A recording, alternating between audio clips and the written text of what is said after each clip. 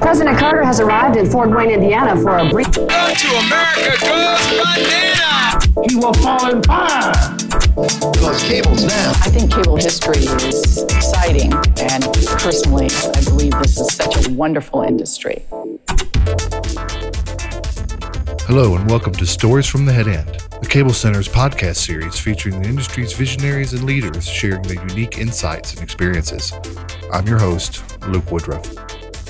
The content presented in this series is edited from the audio and video recordings found in the collections of the Cable Center's Barco Library and the Hauser Oral and Video History Project. Today we bring you part 2 of Cable Cowboys and American Entrepreneurs. The remaining 3 industry leaders featured here are all prime examples of individuals who've put it all on the line to build, shape, and grow the cable business. And today, their influence is still strongly felt throughout the world. First up, John Malone, an engineer at Bell Labs and a McKinsey consultant before getting into cable via General Instrument in the early 70s. John Malone joined Bob Magnus at TCI in 1973 as its president and CEO. With the cable industry awash in debt and creditors constantly knocking at TCI's door, Malone stood firm and held them off.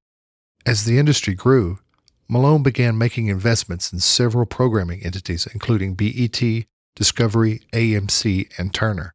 TCI was eventually sold in 1999 to AT&T for $55 billion, the largest corporate deal of its time. And now, Cable Cowboys and American Entrepreneurs. But that's so. I want you to take us through some of that. But you've had an enormous influence on the business, both on the operating side and on the programming side, obviously. So, I'd like to at some point here to get into both of those. But this development, as you met Bob Magnus, and then you worked forward from that through those rough early days till you saw some light out there. It would be great to hear about that. Sure.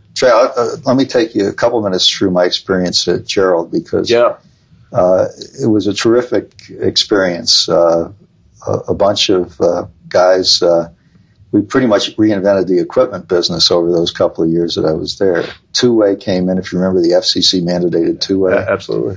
And Gerald was the only outfit that could supply any of that kind of equipment during that time frame. So our market share just exploded, and our profitability exploded. And at one point there, Gerald was making about twice as much as General Instruments was reporting in earnings. So there was that burst of enthusiasm in the industry. When the FCC had loosened the restrictions, and a lot of entrepreneurs believed that now was the time to start building the cable industry. It was a short-lived spurt, but it was quite dramatic when I was there at Gerald. Anyway, there was a succession problem at General Instruments. Moses Shapiro was going to retire because of age, and I didn't particularly care for the succession that was going to take place, and thought it better for me to look around. And so it's kind of interesting because I had really 3 opportunities there to leave Gerald. One was, and I was actually voted for a short period of time to be the CEO of Teleprompter. Tell me a little more about that one, about your being voted to be the CEO of Teleprompter. Of course, I had gotten to know the Teleprompter guys, most of the major players in the industry, as running Gerald and selling them stuff and financing stuff for them and so on. And Irving Kahn at the time knew that he was in legal trouble coming out of the Johnstown bribery case, and knew that there was a high probability that he wasn't going to be able to stay as a CEO of Teleprompter. So he offered me the job. And I accepted, subject to thinking about it. And I called him up and they actually went, and I interviewed with the Hughes guys, who were a major shareholder then of Teleprompter, and everything was copacetic, and I was going to take the job. And then at the last minute, I thought, well, the one guy I haven't met is Jack Kent Cooke, and isn't he a major shareholder, and shouldn't I meet him? And Irving said, no, probably wouldn't be appropriate. At which point I discovered that there was a war about to explode on the scene for control of teleprompter between Cook and Irving. And so I passed on the opportunity. And Hub Schlafly ended up, getting stuffed into that job for a while. Then I got an inquiry from Steve Ross at Warner, and did I want to go do that? And unfortunately, the first thing I would have had to have done is have a difficult posture with the fellow that they had just bought a big company from, and I didn't really like that too much. Plus, the other issue there was New York headquarters. And while Steve said, "Well, you can live in Connecticut and have a limo and all that kind of stuff," I didn't think that was the life I was looking forward to. Yeah. And then the third guy was Bob Magnus, who was out here in Denver, and Bob was just an intriguing kind of a guy, and TCI was my kind of a company. And, they were so broke at the time. Bob used to say, "We're so broke we got to look up to see bottom," lower than whale shit. Very colorful expressions, but it was the opportunity, I thought, in my mind, to get the family out of the New York Metro and into clear and clean and beautiful Colorado. And so that's the direction that I took a 50% pay cut and agreed to buy a bunch of stock, which turned out to be underwater very quickly before I even got on the scene. But that brought me out to Denver. And but they were guys that, I'd gotten to know over the prior couple of years, Sparkman and Bill Brazil and Carter Page, Larry Romrell, Don Fisher. And I kind of liked them. I liked the attitude. It was a laid-back. And you knew them from the Gerald relationship. Absolutely. I knew them intimately. I'd been selling to them and then trying to collect from them for several years. Right. So I sort of knew to some degree what I was getting into. And never looked back. So Bob hired me. The issue was how to talk my wife Leslie into it. And so he said, "Well, we can't be seen together in Denver. People have figured out. So why don't you guys come down to my place in Scottsdale?" So we went down there in the middle of the winter. And of course, he says Denver's kind of like this in the winter, and other sort of minor stretching of the truth. But at any rate, took the job with Bob, and I came on as president and CEO I joined the company on April Fool's Day in 1973. And never got a promotion for all those many years. It's interesting because you're making that decision and joining it obviously changed the course of the industry over time. It's to some degree, but of course, mostly, had you gone to Warner, it probably would have done the same thing. But it would have been a different, because it would have been a different path. Steve he was the only guy wanting to come into the industry with resources. Right.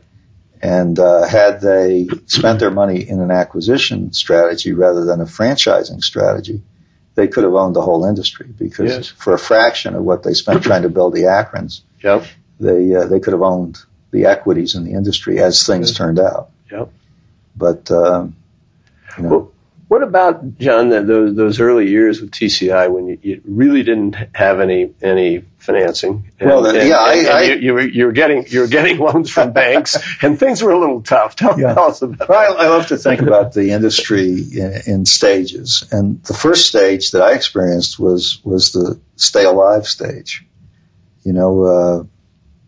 From the day I joined, the phone started ringing at home from the banks and the creditors, and and you'd go to these bank meetings and they'd say, "Well, how are you going to pay us back?" And you'd say, "Well, I thought you guys might have something in your file to give me a clue." It was a tough period because the industry had overexpanded up until 72, 73, had built a lot of markets where the programming was not sufficient to drive the consumers, the penetrations, and the companies had largely borrowed the money in order to do their capital expenditures. So the cable industry was awash in debt, inadequate cash flow, and commitments to cities that were far beyond their financial ability to perform. And so I used to joke about it. The first couple of years here, I spent half my time going to New York and getting beat up by the banks, and the other half of my time going to the cities and reneging on commitments. And, we got very close. I think there were a few months there where we were very, very close. We cut the work hours back to 30-hour work weeks so we could save on payroll. We really skinnied it down as tight as we could, and we just floated the boat over the reef, just barely. Yep. So there were about 4 years there from, say, 73 till 77 when we really were borrowing from Peter to pay Paul, and it was very, very tight. And that was true for a lot in the industry. I mean, I remember I had an opportunity to buy Gene Schneider's company, United Video was what it was called at the time, for $1.4 million. And we couldn't find the $1.4 million. But I tried. I because of our relations with General Instruments, we had the opportunity to buy it and sell them back some equipment that Gene had in inventory. And I almost pulled it off where I could buy their equity with the money I got back from selling back equipment to a vendor. But things were very tight, and the industry really didn't have a lot of programming to promote. The broadcasters, to a large degree, controlled the regulatory process and had the cable industry bottled up. Right. We had very little flexibility in terms of programming. And so that was kind of where the industry was. For TCI and to some degree the industry, things started to get a little bit better when HBO came on the scene. And really the thing that turned the industry was the combination of HBO and the geostationary satellite and the FCC being willing to allow smaller satellite receivers. Right. That all of those hit almost simultaneously, and then Ted was able to put TBS up on the satellite. Yep. And so for the first time, the industry had programming beyond broadcast retransmission that was meaningful. Well, when you refer to HBO and then to Turner getting up on satellite, you really, to go back to an earlier comment you made about inadequate programming. Now all of a sudden you've got things that might cause people to buy this in larger markets where they've already got a reasonable amount of television. Right. So maybe we could talk about the programming side of it and how that built up and what it then did for the industry. Right. Well, I give Jerry Levin and the guys at Time Inc. a lot of credit because they drove and took the risk capital investment to put HBO up on the satellite. Up until then, it had been a regional thing, and in fact, we had owned a regional pay TV operation which we sold to HBO, and then a little later than that, Showtime came along and got founded. But for once cable had reached critical mass to have enough potential customers that those kinds of programming investments made sense. And HBO was a real driver in those days, as was WTBS. So that by the 78, 79, the industry was starting to gain a little momentum. TCI itself was able to get refinanced. We were able to take our bank credit out that had strangled us for 4 years and replace it with a group of insurance companies. And for the first time, we had some financial flexibility. To give you some example, Trig, of how tough it was in those late 70s, we had a covenant in our bank loan agreement that said we could spend no more money on pay television than we could generate from pay television, which is kind of an interesting... It makes it a little tough to invest in programming. It made it a little tough to invest in programming. And so finally, once we were able to break out of that, for instance, the satellite receivers you needed in those days were quite expensive. Right. And we had no room in our capital budget or under bank agreements to put satellite receivers in. Well, so, it's interesting when I think about that because of course, when HBO started, it was UA, Columbia, and ourselves at ATC, and then Teleprompter came along closely after that. So the thing that was really constraining you at that time was your covenants wouldn't allow you to get out and get going until you could sort of prove. Yeah, risk capital was just not available up until probably 78, 79. Finally, about 78 or 79, everything started to work. We started to get refinanced. We got a little bit of elbow room in terms of our ability to spend capital. Yeah. We had a relaxation of our corporate structure so that the portion of it that was financed and highly leveraged became restricted, and we developed things called unrestricted subsidiaries and off-balance sheet transactions, and we started to do that quite heavily. So at that point, I think the industry, two things started to happen. One was that the metropolitan markets started to look, especially the suburbs of the metropolitan markets, started to look like better economic propositions. And they started to develop, and that spurred the development of the technology so that we had more channels. Right. The set-top box, the converter started to come down in cost and improve in reliability and quality. And that fed back to the programming world and said, if you can develop programming, we have more channels available. So it all sort of started to feed itself and to build a video business. And the improving capital base of the major cable operators put them in a position to start consolidating the smaller operators, so that increasingly scale economics started to play a role for the cable industry, for the operators, as well as for the programmers, and the two went hand in hand. But a good friend of ours, Nick Nicholas, I can remember when he was asked by the timing board to study whether or not an all news channel on cable would be economically viable. And after studying it pretty hard, he reported to the board that it was a good idea, but it would not be economically viable. Almost simultaneously, Ted Turner launched CNN. Exactly. And the thing that was missing from possibly a difference in length of vision there. I don't think it was so much that as it was that Nick just assumed that you couldn't charge for it. Yeah.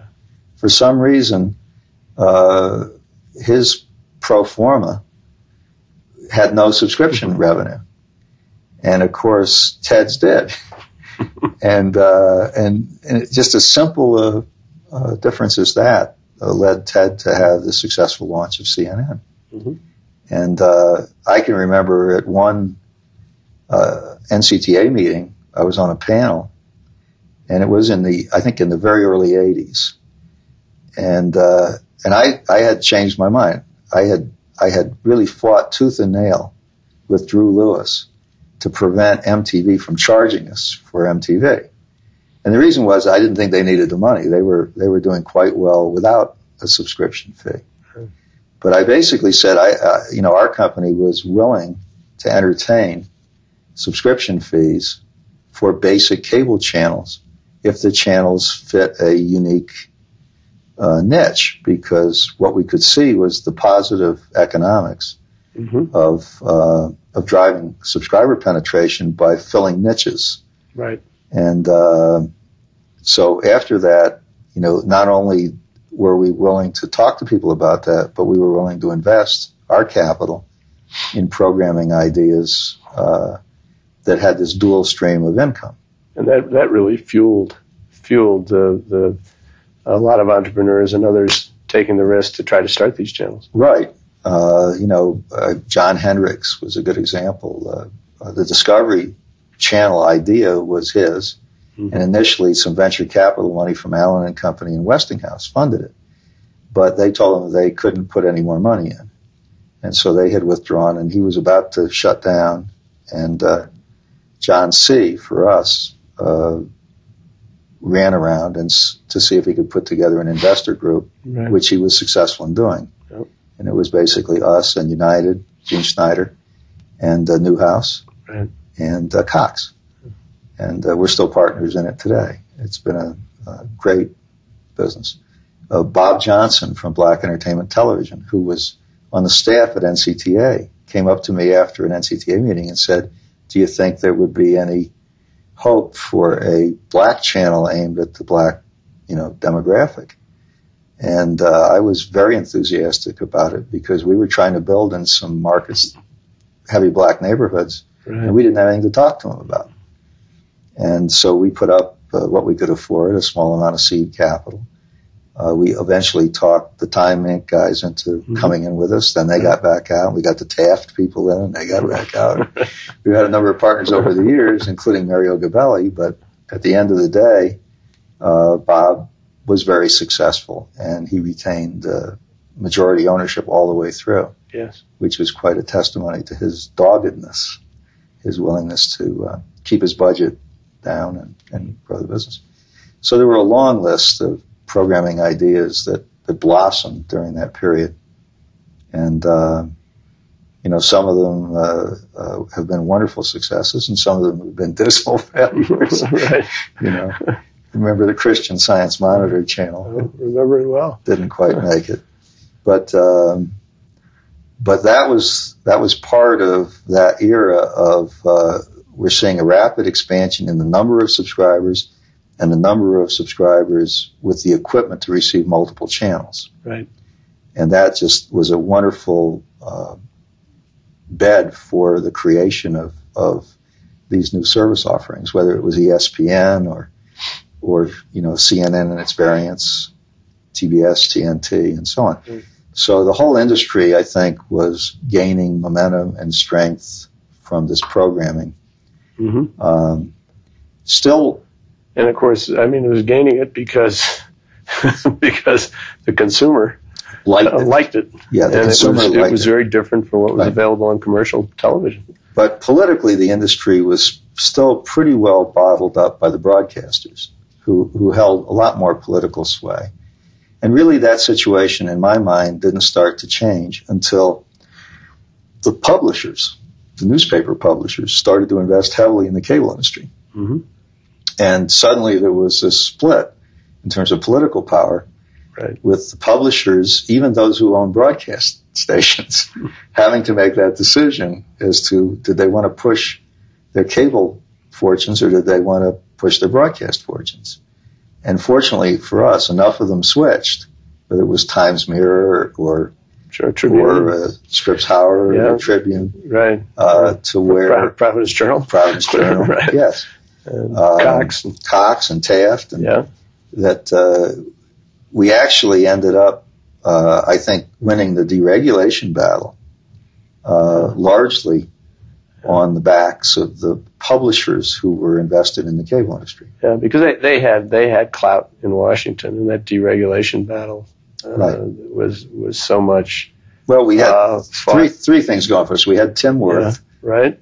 To this day, I'll remember thinking all was lost, and then at the end he pulled it out in the congressional. He did a fabulous job. We had the broadcasters with us, but most of all, we had the public starting to like this thing called cable. So, even though we got beat up all the time about we charged for something that people thought they should get for free, nonetheless, it was becoming addictive in the average American household. Right. You were saying we had the broadcasters, you meant the publishers with us. We had the publishers with us, broadcasters against us. Right. And frankly, the telephone industry is still asleep. Yeah. Which was a great thing for us. Although in the 84 battle, they put up an enormous fight at the end. At the end. Yeah, just at the very end, but it was too late for them. Mm-hmm. So, it was the industry, that I would call was the youthful period of the industry. A period of great energy, great creativity. People were finding the capital to pursue their opportunities, and even though there were oscillations in the capital markets, still the cable vector was pretty much straight up all through that period. Mm-hmm. And both the technology was coming along and the scale was coming up, and everything was working. Yep. And so for the companies who were in it, they were receiving, adequate capital returns, able to raise capital, able to reinvest. And of course, it's been the history of our industry that nobody ever takes any money out of operating the cable business. They plow everything back, plus whatever they can borrow, and whatever they can raise. And people only take money out of the cable industry when they actually sell out and go away. And most of those guys aren't smart enough to stay out. They generally come back want to turn around and put their money back in because they haven't found another industry that's as much fun as the cable industry's been. So, I mean, the industry has had a wonderful history of people enjoying it, enjoying the relationships, and wanting to stay associated with it. Let me while we're on that subject, let me ask you something. And before we get to issues on how you took this colossus and began to figure out how to rationalize it in the future, that there's this issue when you're talking about regulation and talking about the relationship with Congress of sort of the John Malone that a lot of people will talk about, which is a fellow who's got enormous vision, financial and structuring capabilities, better technology understanding than any of the other chief executives across the media businesses and the telecommunications business. And I think that it's generally agreed that you have all of those things. Plus, you've created great relationships with a lot of critical people. You've got really good entrepreneurial drive. I mean, it really outstanding. You put all that together, from the vision through all the skills and the drive. They're all the positives. But there are those who have said, gee, John has a blind spot. And the blind spot might have something to do with public policy, regulation, the public process. I hate those guys. Yeah. Okay. There's a certain impatience that people have noticed. Well, they're irrational. The problem is I'm a planner, and I like predictable processes. Right. And when you get into the law and you get into politics, you can't predict it. And it becomes just a wild card. And it's been very hard over the years to deal with that. I mean, as you know, because you ran a cable company, the local franchising process was brain damaging alone. Maddening. But then if you stack that up with multiple layers of regulations and then you get antitrust laws being administered by 3 different federal agencies and by the states, you get such a maze that it doesn't lend itself to, I forget which side of the brain is supposed to process this, but to that kind of processing. So you can't anticipate and predict it. And so you have to develop a philosophy about it.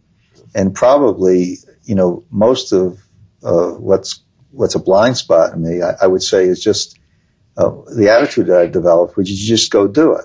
And when they tell you can't, then you back up and you negotiate with them. Right.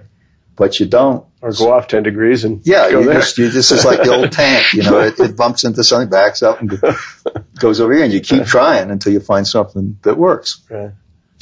I mean, there are things that we've tried to do over the years that we've been stopped on. Yeah. I mean, probably the most persistent thing I've always wanted to be involved in is satellite. I've always wanted to be in the satellite business. I always thought that satellite was a great complement to cable, because it would give you ubiquitous distribution. And plus, the satellite as a transport mechanism fulfills a need for cable, and the ubiquity fulfills a need for the public. And, from the earliest days, the regulatory and political processes kept cable companies out of satellite. Right. And I always thought that was a terrible public policy mistake, which I tried to overcome in all kinds of structural ways by, Prime Star. Well, we really started with Scientific Atlanta and a thing called HomeSat. When the small satellite receiver for C-band first became available, we started a company called HomeSat. And we were going to sell a service to rural households based upon a small C-band dish. There was no scrambling at the time, and so we found ourselves in a great deal of difficulty trying to sell something that people could steal. Later on, when we finally scrambled, which incidentally is really where a lot of my disagreements with Vice President Gore originated. Right. But we did scramble the satellite signals. We launched a channel called Netlink, and we became, directly or indirectly, the major provider of satellite services to homeowners who owned satellite C-band dishes. We then ultimately ended up creating something called the Primestar, which you may remember, which was a joint venture in the cable industry to offer K-band, KU-band satellite services using digital compression. Most people don't realize, but Primestar was the first company that used digital compression on satellite. DirecTV at the time was still strictly analog, and did not use any compression. Yep. So we were earliest in that, but our efforts to grow that business were blocked by regulatory barriers. Well, I used to figure that there was an answer to this, of course, which was, and the reason why it was all very logical, or should be, was that of course, if you looked at the public policy people, the regulators, the legislators, at the various levels, of course, their interest was in the consumer and in the public. Mm-hmm. And so if you just thought that way, I must admit that I discovered I was wrong, and therefore it really wasn't a very logical process. And it was, and not to say that some of them didn't care, but it was not consistent. Well, I had a private meeting with Vice President Gore when he was still Senator Gore, actually right here in Denver. It's been a very nice evening, and he's a lot smarter than he looks. Let's put it that way. But I tried to convince him that a regulated satellite service by the cable industry for the rural part of the country would be much more cost effective than an effort to build a standalone satellite system just for the rural areas. And I didn't succeed in that, but I thought it was a pretty good pitch. At any rate, I mean, we persisted with Primestar right up to the point where our license to buy a high-speed satellite, our joint venture with Rupert Murdoch to use his license, was shot down by the government. So we persisted all the way through and ultimately sold Primestar to DirecTV. Broke my heart. And I was the only guy that took stock. Everybody else took cash. And the stock did all right. We hedged it when it was higher. So, I mean, technologically, I always thought that was great. Yep. And so, I tend to think about, having started my career with the Bell system and thought that AT&T was actually doing a fabulous job of providing communications for America. America in those days had far and away the best telephone system in the world. No question. Plus, it had this huge resource called Bell Labs that was inventing almost everything that was new in technology, the laser, the transistor, you name it, they invented it. Yeah. And when they broke the Bell system up, it created a few jobs for a few guys, mostly lawyers, and substantially degraded the quality of the American telephone system. Mm-hmm. So I'm not entirely sure that for those kinds of services that a deregulated competitive model is the right model. In my own mind, I think maybe a regulated, an intelligently regulated, monopoly model may actually be better for certain services and less disruptive to the public. And even though, it gets wasteful at times and it's slower sometimes in implementing things, the scale economics of it is overwhelming. Anyway, mixed emotions about all that stuff. And so I don't automatically buy that competition is the right answer in every situation. And I certainly have never contested the duty or the right or the appropriateness of the government regulating certain aspects of the business. Right. What has always bothered me is when they can't be clear about their regulation, and they say they leave a businessman in a realm of grayness. Yeah. So you don't know, are they going to let you do this or aren't they going to let you do it? And you find yourself doing it, knowing that the odds are that they may or may not. Right. And in the end, generally speaking, you negotiate your way through and you get the thing done. Yep. Even though, At the inception, you didn't know that it was going to happen.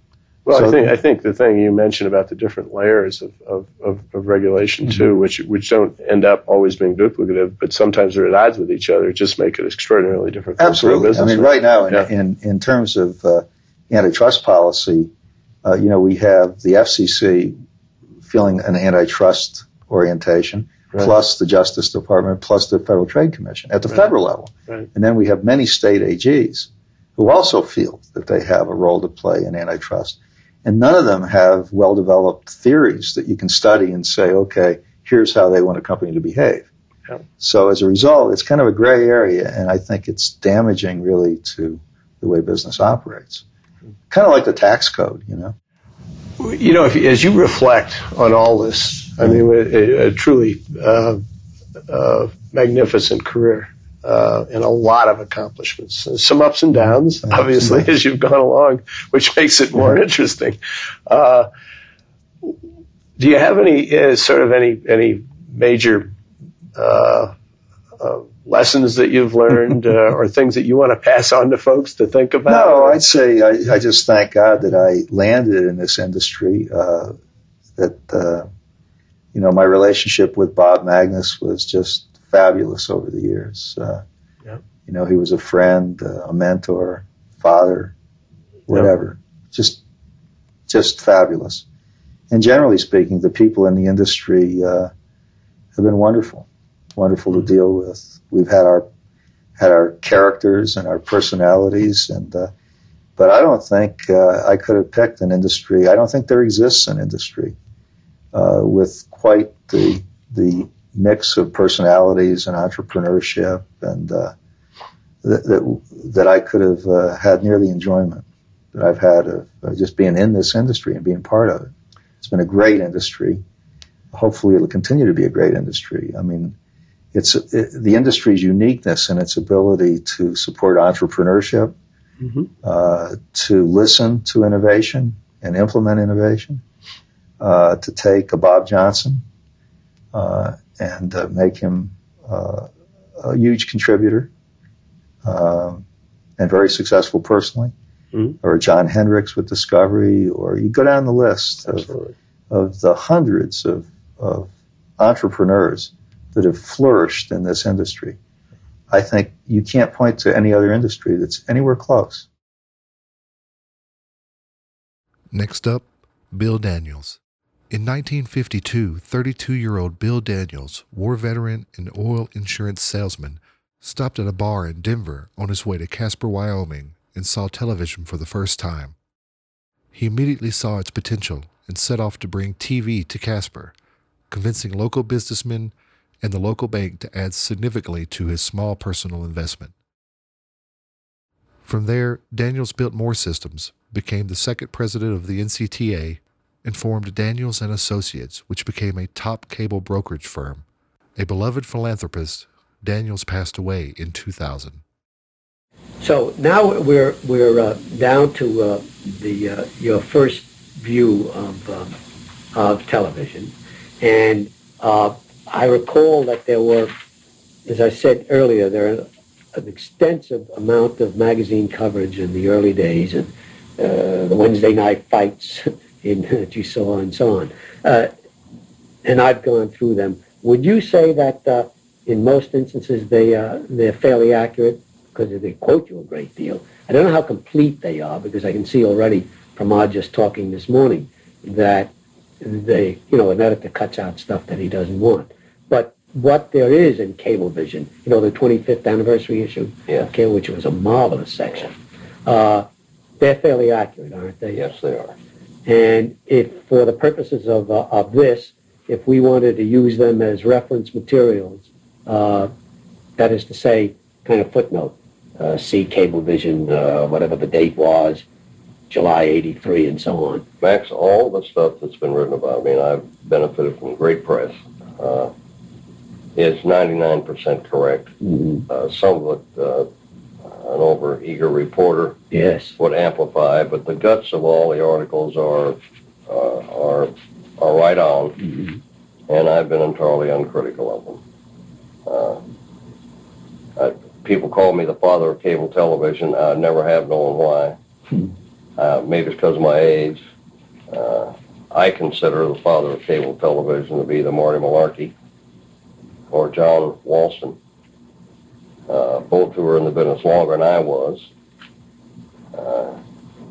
If there's any reason they call me the father, it's because I would think I was the first guy who recognized it as being a hell of a potential business. And I brought the financial community in and worked at that to really make it a business rather than an extension of an appliance shop. And I want to get into that because that to me is very, very important, very significant in terms of the early years of the cable television pioneers. But I see that there are other aspects of your uniqueness, and I'm not, buttering you up, but I'm doing a historical review. I see, for example, again, my familiarity with it, I'm not a stranger to the field, as you know, is that there are certain unique aspects of your role, Bill Daniels, as a cable television pioneer. Am I correct, for example, in my understanding that one of the unique aspects is that you were one of the very early operators in the Western Mountain area, right? Yes, and the first in the world to use microwave to get cable to that wasn't just over the hill like Marty in Pennsylvania and those guys. All they had to do was go over the hill. Put the stick up in the mountain. We had to microwave our signals 200 miles from where we picked up the Denver station to get into Casper. Now, and that was a real breakthrough. Yeah. Now tell me, for example, in which was the first system that you set up? Casper, Wyoming. Casper, Wyoming. And now, how did you get that first franchise? Casper didn't know anything about cable television, did he? I was struggling in my insurance business, and I got on the airplane. I'll never forget. I had a pair of cowboy boots on and kind of a cowboy suit because I lived in Wyoming. I thought I should look like a cowboy. I went back to Pottsville to visit Marty Malarkey. Did you know him by that time? Never met him. How did you find out about him? Through Gerald. Oh, through Milt Chap? Yeah. I think it was Saul Garfield at the time, if you remember Saul. And I said, I got to meet this guy Malarkey. We didn't even have a trade association then, so I went back to Pottsville. I'll never forget it. Marty charged me $500 a day to talk to me. You're kidding. No. And this is 1940 or 50? 50, early part of 53. Right. Mm-hmm. And I spent 2 days with Marty. I'd never heard that before. Yeah, happily paid him the $500 a day to pick his brain. And I said, how do I get started? And so forth. He said, would you just go to the city and get a permit? And I've been kind of sorry I would do that because I don't think we needed them in those days, but I did it anyway. Because by going to the city of Casper and asking for a permit, it started instant publicity in the newspaper. So that it was no problem at all, but I got some ink saying, hey, some guy wants to build a thing here to bring television to Casper, and it was free publicity. So I got the permit. So that was good. The publicity was good. Good publicity, sure. People had no television. Yeah. And the city wrote, I think, a one-page permit. It wasn't a franchise, just a permit to use the streets and alleys. Right. Mm-hmm. And I learned that from Marty, and I did that. And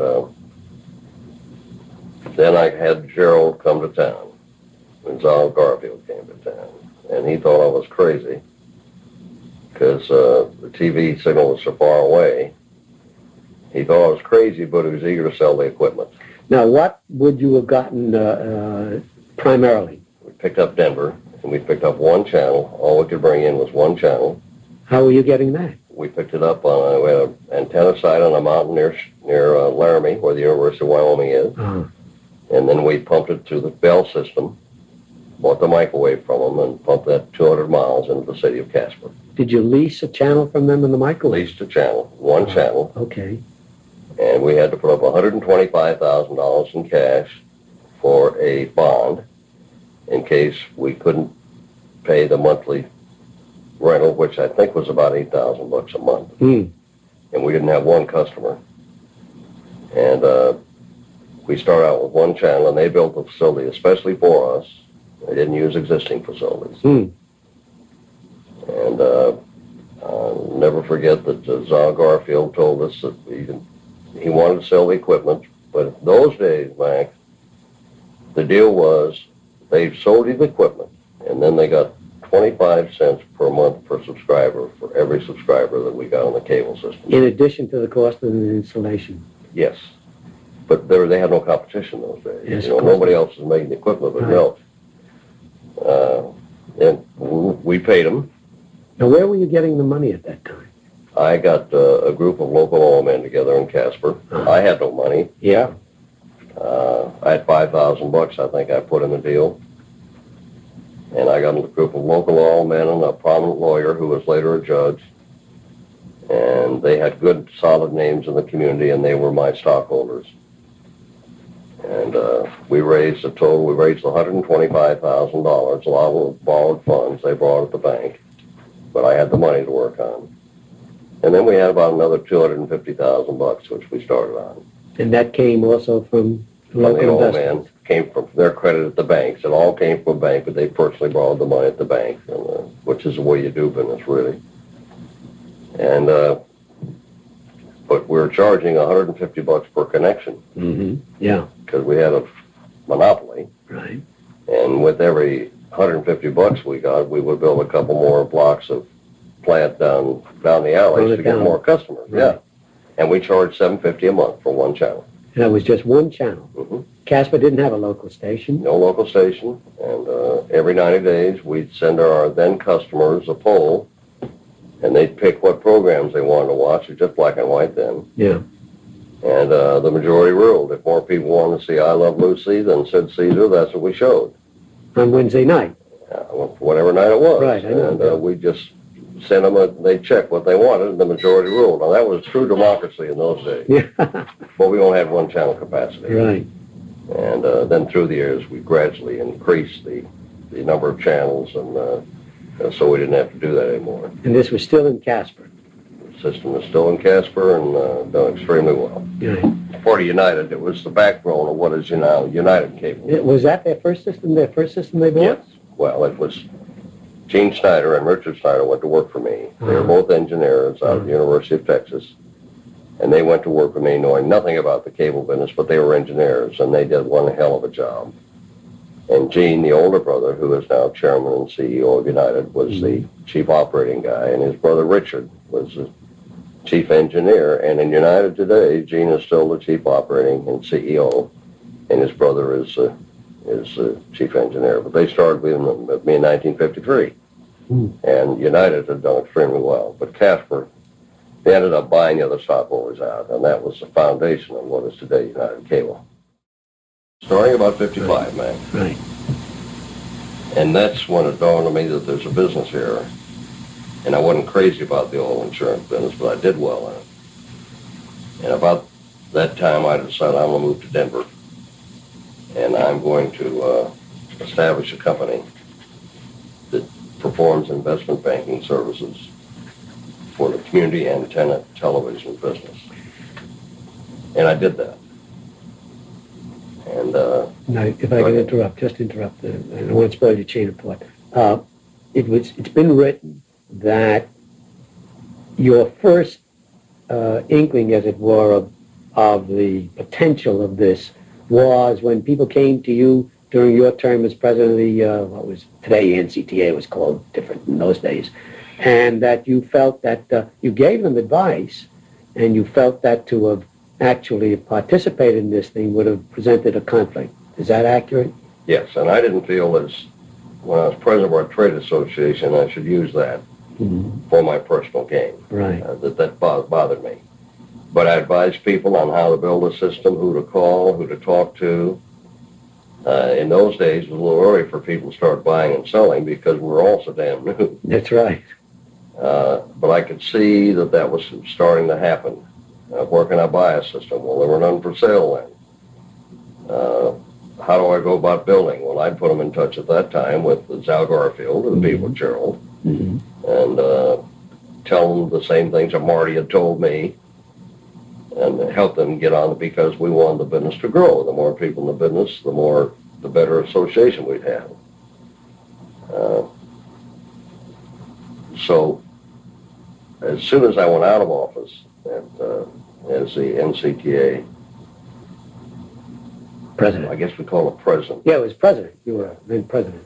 Then I opened up my shop and picked the name Daniels Associates and did it full time. Now, before we get to that stage, as the second president, following Marty Malarkey of what is now NCTA, the trade association, this was in the period of 1956-57, when the FCC was just really beginning to become aware of what it considered to be its regulatory responsibilities vis-a-vis television, the then infant UHF industry, and the local broadcast station. You know that whole thing.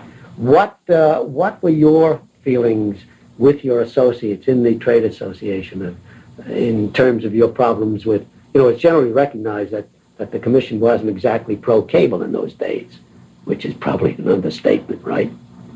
What was your attitude with regard to the problems, and how did you, what did you do in terms of the government, the federal government and Congress, and then later on with some of the local municipalities in terms of advancing what you and your associates in the trade association felt to be, what they felt were blocking the growth of cable? We formed the National Community Television Association in the Nico Allen Hotel in Pottsville, Pennsylvania. There were about 8 of us there, and Max, I'd forgotten why we formed it, but we were formed like all trade associations because we had a common problem. Right. And frankly, I've forgotten what the problem was. That's been so long ago, but I can remember this. I can remember that having fought in World War II in Korea, and having been the cable business a short period of time, and having the government tell me what I could and could not do, I deeply resented, because I thought, well, wait a minute, goddammit, I've been out there busting my ass and getting shot at, and all I want to do is make a living. And I wasn't used to controls of any kind, other than my military discipline. Right. And you might remember, I don't remember what our first problem was in the cable industry. I know that we got together, Marty got us together, and I can't remember what the hell the reason was. But we were so badly outnumbered by the broadcasters, Max, in the early days. My God, the broadcasters had, any time a congressman or a United States senator came back to his hometown, getting on TV station was of utmost importance to him. We couldn't offer that to a politician. Because you had no origination. That's right. And we still don't do a good job of that, but we're getting better all the time. But we were outnumbered politically, and our enemies weren't only the broadcasters. Let me just list a few of them. Well, please, that's what I want this for, right. And it amazed me because we were really just getting started. In 1955, the year I went in as president of the NCTA, I think we had something like 300 cable systems, 400 maybe. Pennsylvania was getting pretty well blanketed because of the terrain. Mm-hmm. Parts of the Northwest, Wyoming, and our little operation. That was really about it. But even at that early stage, the people who saw us as the threat started to service the telephone companies. They were concerned about us. We had a wire. That's interesting. We had a wire going into the home that was capable of sound and audio. Video. Sound and video, audio and video. Right. They didn't have that capacity. They still don't have that capacity. Right. The theater owners, they were concerned about us bringing movies on television from the bigger markets into the small towns. The 3 networks were fighting us. Mm-hmm. They didn't know why, but it was the thing to do to be opposed to cable, because we were That's right. spreading their signal out of the Denver market to all of the Rocky Mountain area. They'd lost control of their signal, so to speak. The city government started to think, now what are these guys up to? County commissioners, public utilities commissions, what are these guys up to? Mm-hmm. The FCC, congressmen, because of the power that the TV station had over their congressmen and their senators. That's a pretty tough group of enemies to have at that time. What friends did you have, as they say? We had none, except the public. And I've often said that the two friends we've had from the day one have been Main Street and Wall Street. That's interesting. That's interesting. And Main Street is the public because the public wanted more television. Mm-hmm. Or they wanted some television. Where there was no television in the markets, they wanted some television. In markets where they had one or two stations, they wanted more. Variety. And the people who financed us, the bankers and so forth, they were excited about us because they could see a new communications industry, and we serviced our debt beautifully. And I'll get to that. I'll get to that later. But that's interesting that that you put it that way. That I haven't read that way, but that's really a turn of phrase. That the only friends you had were Main Street and Wall Street. And that's true. I mean, I can remember later on when I came into practice, the kinds of things that people out in what we call disreputably the boondocks, what the lengths to which they would go to get a snowy picture. I mean, some of the farmers in the plains would put up a 200-foot stick, wouldn't they? Oh, absolutely. Just to get a picture from Omaha or somewhere. Sure, and we could always call upon our subscribers. In Casper, let's say we're up to 2,000 subscribers, and we had a problem with the FCC, and they're going to try and take away that one or stop them from another. Mm-hmm. All we had to do was write a little letter, and boy, they'd really write letters to the FCC, because goddamn it, that's the only way they get television. I remember that.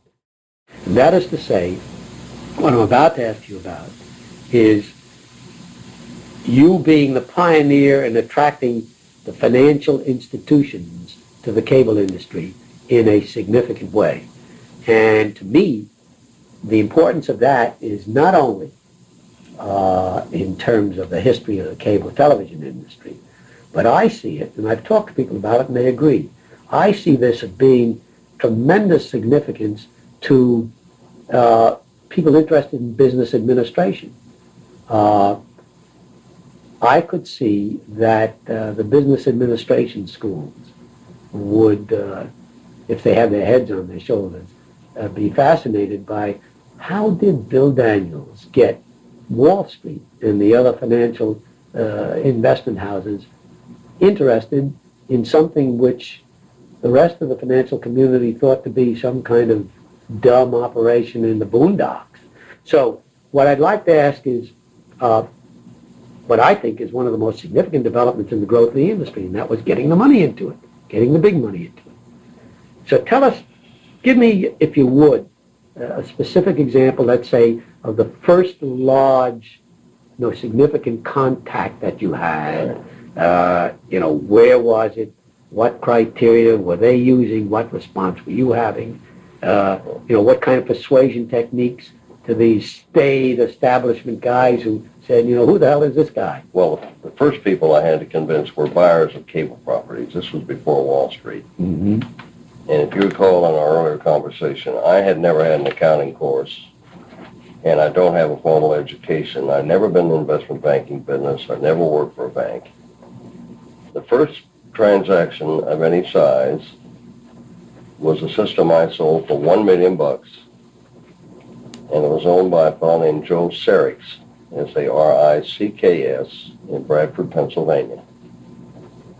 And he wanted $1 million in cash for his property. In cash? In cash. And he wanted. What year was this? He priced it. I didn't. This was 1956. 1956. Yeah.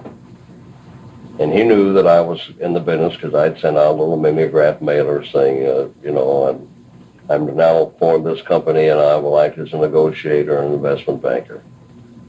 And we had no idea what Joe's property was worth, but he put the price of $1 million. So I went back to see Joe and got some numbers together, and I struggled with those because, again, I'm not an accountant. But I knew what cash flow was. Mm-hmm. And I said, Joe, what I'll do is I'll get you $1,050,000 and you pay me $50,000 for getting you the money. And I'd met a guy named Charlie Sammons in Dallas. Oh, yes. Who was in a dinner in Rapid City, South Dakota that George Morrell put on. I was the speaker there. Mm-hmm. And Mr. Salmon sat next to me, and he had written me when he got home and said, I like that business, bring me a deal. Well, I took it down to him, Max, and the figures were an 18 months payout on cash flow. So whatever 18 is into $1 million, that's how much the cash flow was per month in Bradford, Pennsylvania. Well, Salmon's, having been around the business world for years, you know, you usually buy a company on 5 to 10 times earnings, or today it's 10 times cash flow. But what I didn't realize, Salmon's did. He said, here's a hell of a business. It'll pay out in 18 months. And even if the business goes to hell and there's some kind of a wave that brings television over the mountainside, or the FCC puts them out of business, I have minimal risk. So the first deal I made was with Mr. Salmons, because he was smart enough to see this is a hell of a business. Where did you, how did you know him, or where did you find him? Spoke at a meeting in Rapid City, and he was sitting on my left. I see, in a panel. And he heard me talking about the business. Yeah. And he picked up on it. And I sold several properties to him. And his problem was he didn't know how to manage them. So I said, well, hell, I've got a management company, which I didn't have, but I formed mentally that minute. And he knows this. I've told him. Yeah, We've talked about it many times. I said, we'll buy him. I'll manage the company. You pay the expenses. Let me have a little bit of the equity. He did, 20% of the equity. And I earned that out, and that's how I really kind of got my equities going, because in those days I could find people to buy properties, but there weren't guys around that could manage them. Mm-hmm. And I saw an opportunity to form a, quote, management company. Okay. So he was the first. Yeah, he was the first, and he's still alive, by the way, and Salmons is a big operator today in the cable business. He loves the business. Mm-hmm. Then we started to have more demand for properties, and as we got a demand, the prices obviously went up, because free enterprise system again. Supply and demand. They got the, 2 times cash flow. Well, that was still a hell of a buy, but I was too stupid to realize what a good buy it was, and my job was to get maximum price for the seller. I was trying to do my best, but it was just, I wasn't educated there. Well, gradually, the broadcasters came in. The first one was Leonard Wrench. From Cox? Mm-hmm. Yeah. Sal Tayshoff called me one day and said, Bill, I want you to meet a friend of mine. We're going to be at Scottsdale at some kind of a broadcasters meeting. And I met with Sal Tayshoff and Leonard Wrench in the coffee shop of the Mountain Shadows Hotel. This was in 1965. That'd be about right. And Fred was the president, and it was at that meeting that I delivered, forgive me for the personal reference, but at a point of time, that I delivered the first paper on the legal background of how the commission got into it. And I have a copy of it right here. Right. And when Fred appeared before the House committee, the old man who was the chairman had him put it in the record, because it was the first time that anybody had ever tried to trace how the hell the FCC got into cable. And it was rainy. I'll never forget it, because I got sick as hell that day. But anyway, so go on. Well, so Leonard was there at that meeting. Leonard was there. Right. And Saul made the introduction, God I bless him. remember him, yeah. And I thanked Saul many times for it over the years. But Leonard was a very aggressive communicator. He not only was in the broadcaster, he was part of a newspaper publishing empire, radio, television, anything that had to do with It was communication. Cox Communications. You bet. Leonard was interested. Right. And he was the first broadcaster. And I sold him the cable system in Aberdeen, Washington.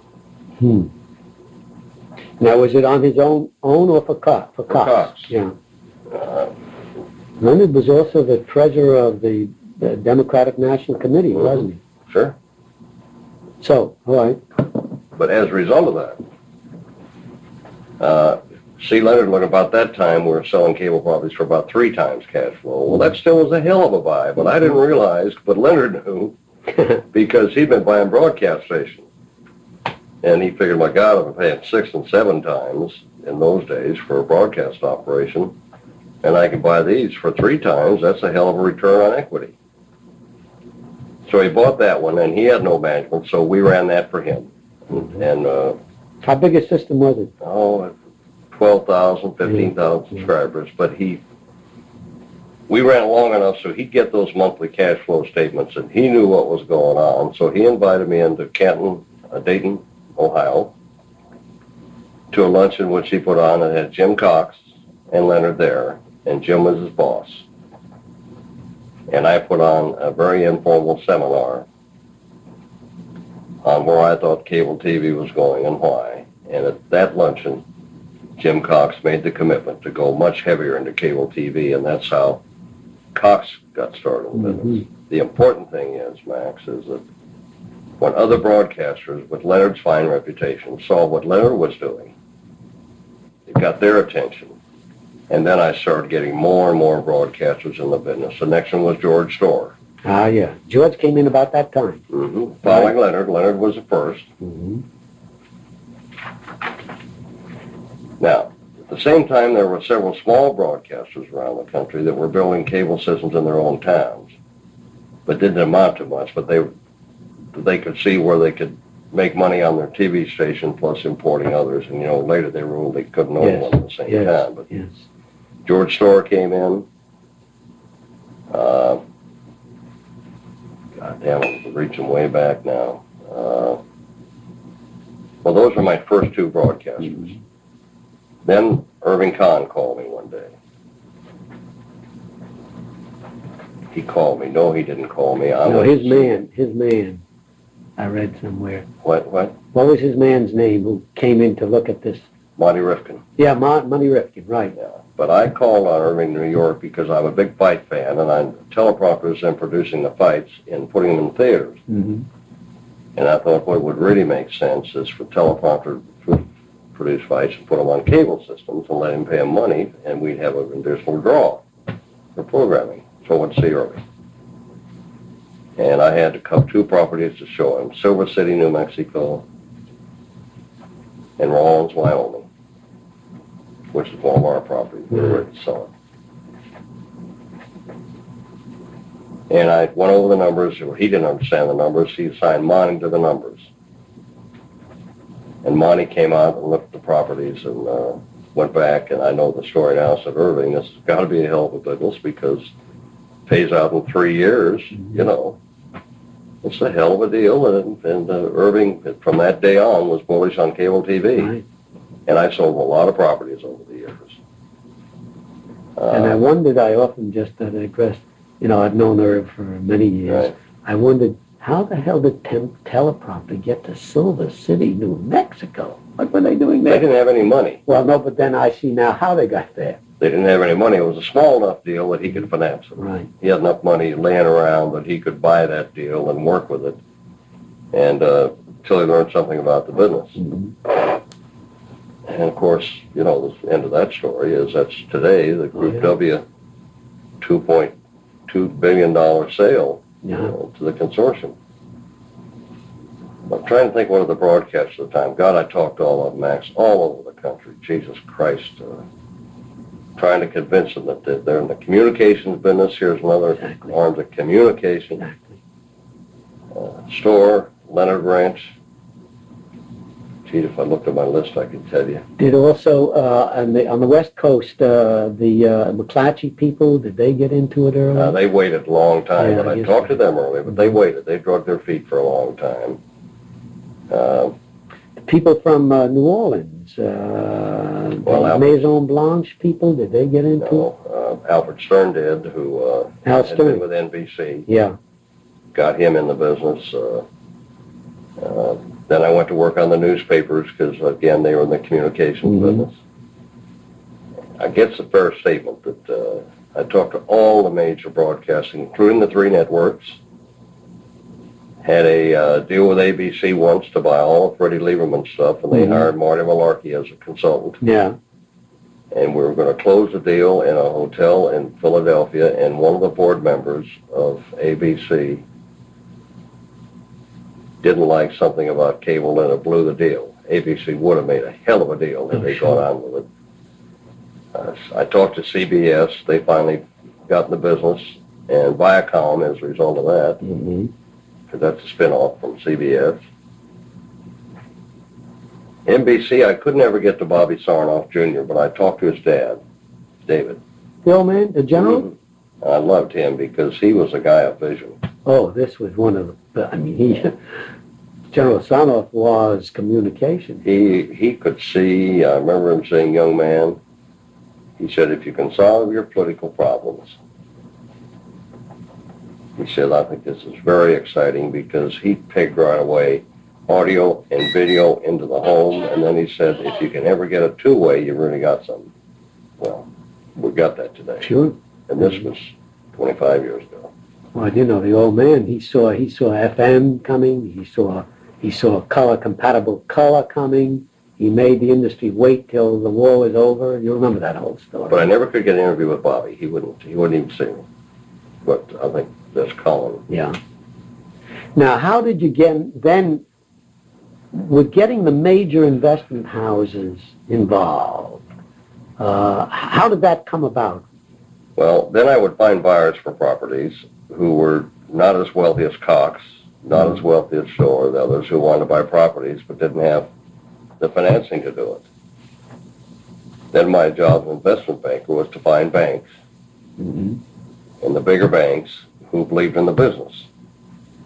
How'd you go about that? Went to New York. First bank I talked to was a bank in New York, and they were the first lender in the cable TV business. They turned out to be the worst in later years, but they were one of the first banks. Who was that? To go along with the bank in New York. Oh, the Bank of New York. Yeah. And the reason they were is they were Salmon's banker. Ah, so that was the connection. And my job was to sell Salmon's banker and show them cash flow figures and why it was a hell of a business. Now, we had then, Max, and we still have today, fast write-offs, because technically the business changes so quick. So while you buy a building today and it's 20 years depreciation, we get 5 to 8 years, and we have had steadily. Our business has been a cash flow business since the day one, and that means that we paid no taxes because we're continually replacing equipment, but it was also high cash flow, so we could service a lot of debt. Well, bankers love that. That's their language. You bet. And today, even, one of the reasons why we have lenders standing in line in our business is we're a cash flow business and not an earnings business. We don't pay dividends. If you own any stock in cable, you see the value of the stock rise, but you're not seeing any dividends to speak of, because we're thinking about cash flow and buying more properties, building more plant, and servicing our debt. So it's capital growth. We compete with the phone companies and the utility companies for capital. Right. But the banks love this, and they love the high cash flow, and that has never changed. From the beginning. That's right. And I went from there to the insurance company, and they loved it because we could service their debt. Who were some of the leading companies that got into Travelers Insurance Company. Allstate. John Hancock, Equitable, and Teachers. And that was the language that you used, in effect, with them. Ability to service debt.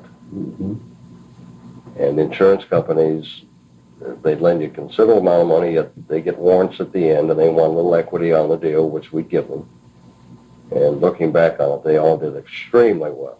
And we have never in our industry had a financial institution lose a dime on a loan to the cable TV industry until the last couple of years. Now, there have been loans in trouble with banks, but they've always worked their way out of them, and they've gotten their money back. The last 2 years to 36 months, because of the dynamic growth of business, there have been some loans in trouble. But the percentage of losses in the cable TV industry on bad loans is far below the national average of other kinds of businesses. Up until 2-3 years ago, we had a perfect record, and that's unheard of. Well, you had a recession 3 years ago, 2-3 years ago. We had, the economy to the situation of you're trying to trying to interest the networks. You mentioned some things, but I'll get to that later. I want to finish up with the financial investment houses. So if you would, Bill, continuing then, that was the way, in effect, you were able to interest the various financial houses, the insurance companies, in terms of the criteria that they understood in investment Sure. Terms. And we went through 3 layers. In the early days of my dealing with the banks, investment bankers, the principals in the company had to personally guarantee the loans. Now that leaves very little risk to the bank. Mm-hmm. The next step, they agreed that they would lend money from 3 to 5 years without personal endorsement on the loan. And then it grew from to 5 to 7 years. Banks would, which were pretty long term for banks then. 5 to 7 year loan? 5 to 7 year loan, sure. And today now the normal bank loan is 10 years, interest only for a couple of years. Almost any kind of terms you want to work out with them. They got the first mortgage on the property. The cash flow is high and everything is rosy today. But the early days was convincing them that some kind of an invention wasn't going to put us out of business overnight. That was their concern, huh?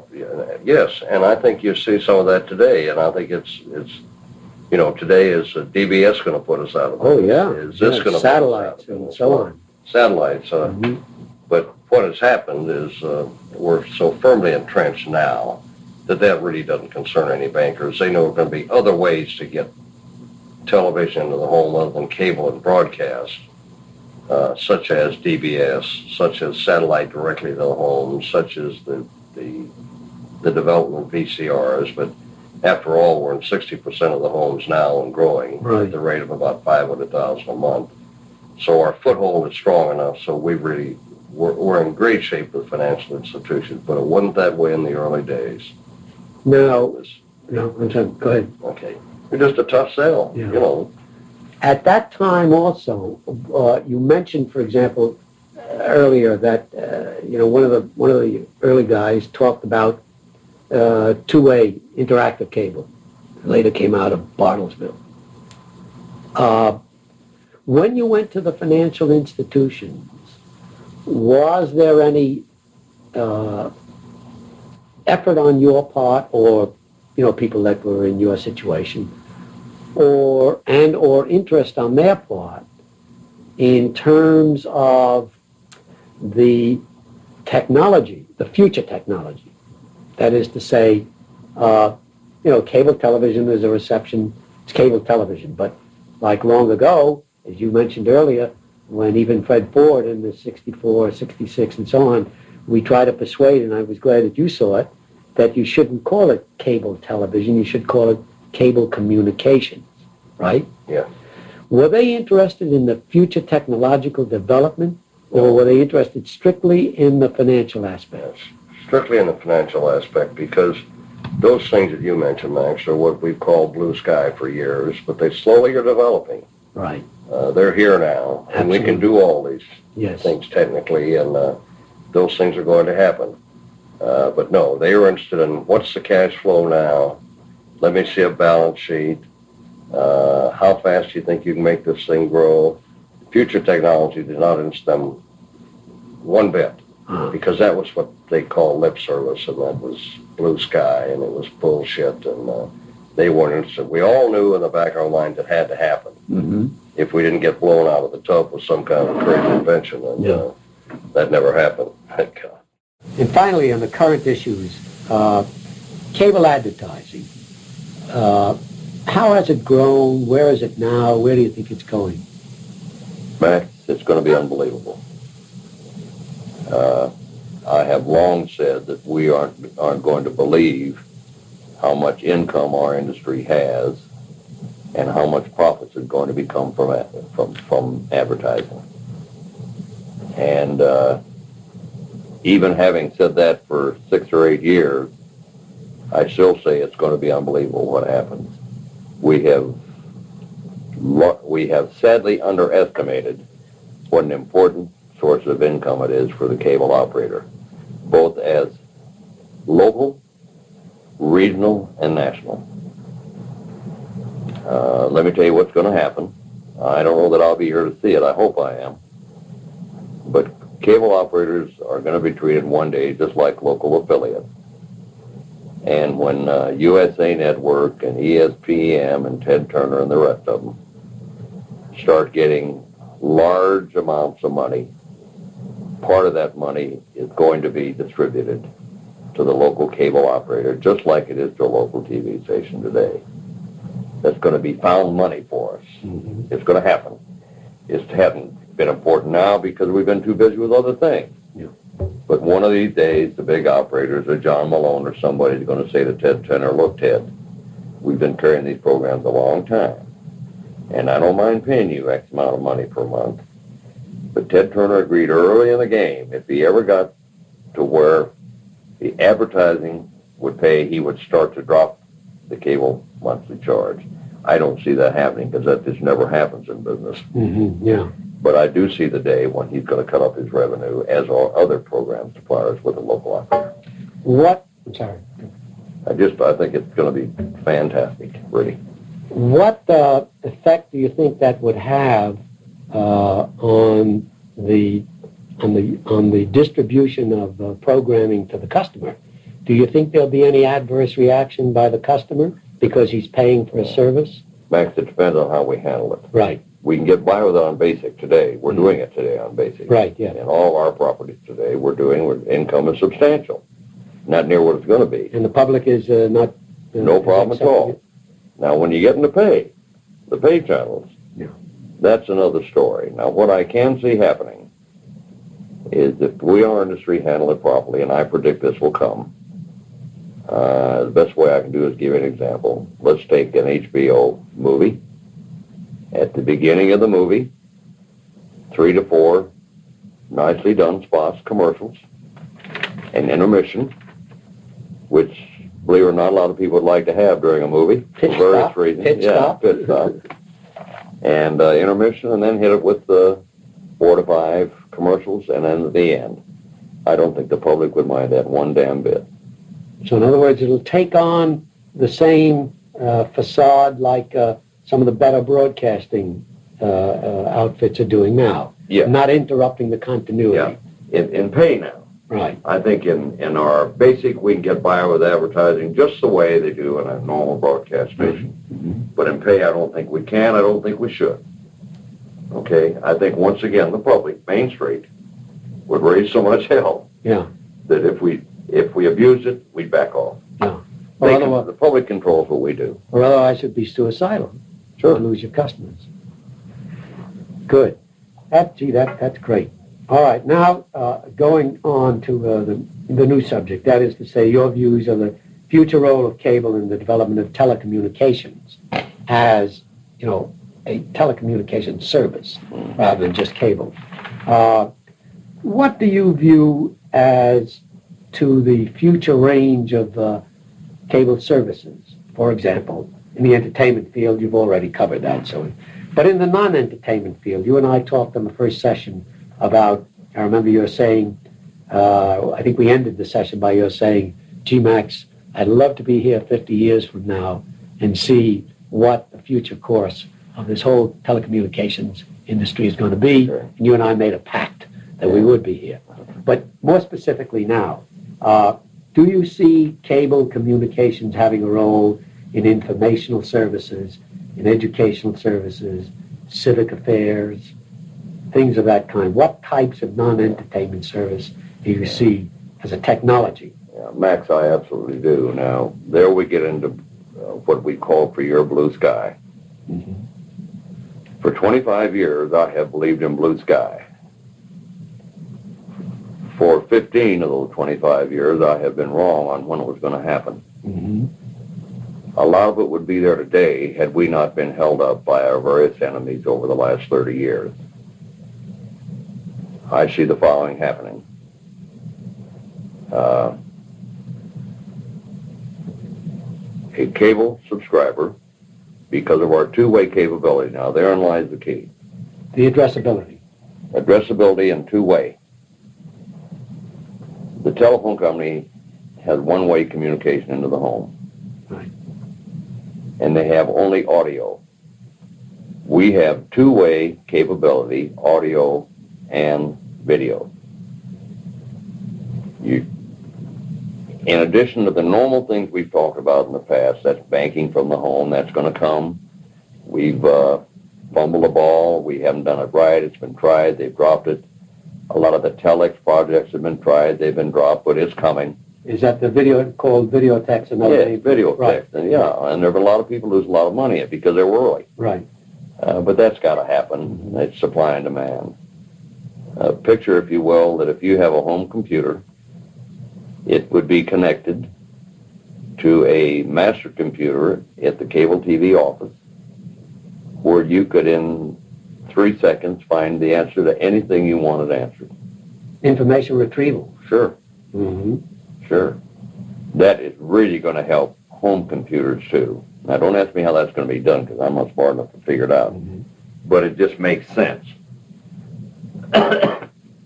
Would it key into some of the data banks you're saying that they have now? Sure. And it saves, think of the software, it saves the computer owner when all he's got to do is go to the bank and get it this quick. You'll see that happen. The meter reading that we've talked about in the past, that's going to happen. And God knows what else, and that's why I want to come back in 50 years, because once again, we've got that audio and video capability into the home, two-way. Now, that's mind-boggling. That is mind-boggling. Do you perceive, Bill, that technically this could also be tied into to a mobile communication service through, say, the head end? Absolutely. In what manner do you think that other types of services could be rendered to the public? Would it be paging like, or mobile radio, or? Electronics is moving so fast. God only knows what's going to happen. But picture this also, Max. The phone company has never made a success with the picture phone. Mm-hmm. And I think you're going to see the day when the telephone companies are going to get together with cable operators, and somehow that you're going to be looking very easy if you look at the person you're talking to by a combination of the Bell systems of the Bell company and cable TV systems. We have that capability now. They do not. That can happen.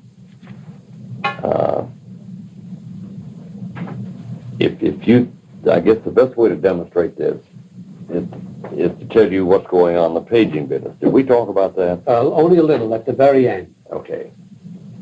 We know I'm very high in the paging business today, and I'm almost as excited about it as I was the cable TV business years ago. But the day is coming, the engineers tell me, when you can talk to anybody in the world from your wristwatch. And I don't know how to compare it, Max, but if you can do that with the paging business and what we have in place in our communication system, it's just unlimited what the possibilities are. And it's a mind-boggling. I don't even know how to tell you about them, but the plant is there, the facility is there, and scientists, research and development, and the free enterprise system is going to develop more services. And right now, they're, of course, even now, using the satellites for paging. Oh, sure. So, sure. But would there be a tie-in to cable as such, or would it just be an expansion of a general telecommunications service? Expansion, and you know that at Penn State, that's one of the things they want to do there. They want to teach have a course, and they're calling it something like telecommunications, where you breed, right? Yeah, where you breed computers with satellites, with cable, with DBS, with paging, with worldwide communications, and see how do we mold all this together so we have the best of all worlds. And it would truly become a telecommunications complex. Sure. In which various segments and facets of the industry would have a role dependent upon their technology. Another reason I want to come back in 50 years. See what All right. We still have a date. Sure. We already referred to some of this. I take it your view that there may, well, put it this way. Do you also foresee, in terms of the future range of CATV services, an expansion of program origination by cable operators? No question. We've got to do it. And we've got to be as innovative in the cable business as the three networks have been. As the independent producers have been, we've got to do the same thing. Max, you're going to see the day that all NFL football is on cable. Not on networks. On cable. You heard me right. It's all going to be on cable.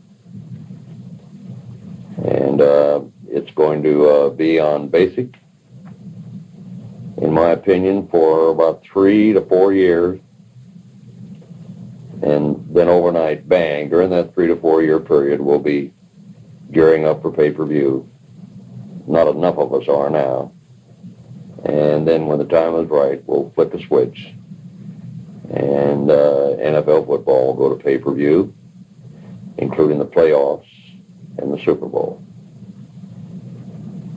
Following that will be NBA will fall right behind, and baseball. All of your sports will be on cable. Now, why? We have a method of collecting by adding to the basic fee for a package. There are 50 million approximately cable TV homes in the country today.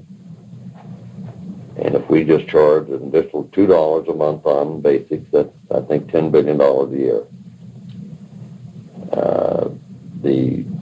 The current NFL contract pays the NFL $400 million a year. And the networks are not going to pay them anymore. If you read the same things I do, you know that. Yes. And the reason it's going to happen is because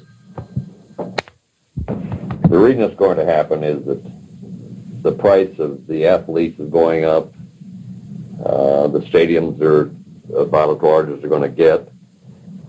Sports have got to have some additional revenue, and they're not going to get it from the broadcasters. Following football, you're going to see other sports fall in line. And we have the ideal theater in the home for sports. And the networks will survive without sports. But that's going to happen. You can just write that down in your book. You just reached over into the very next subject, but that is the future growth of CATV. What do you perceive? The current, now you say there's now, 50 million homes, subscribers to CATV. What do you see as to the penetration in, the 1990s to the year 2000? Well, it's going to be unbelievable if let's just assume for a minute that we had all the NFL football on basic. Yeah.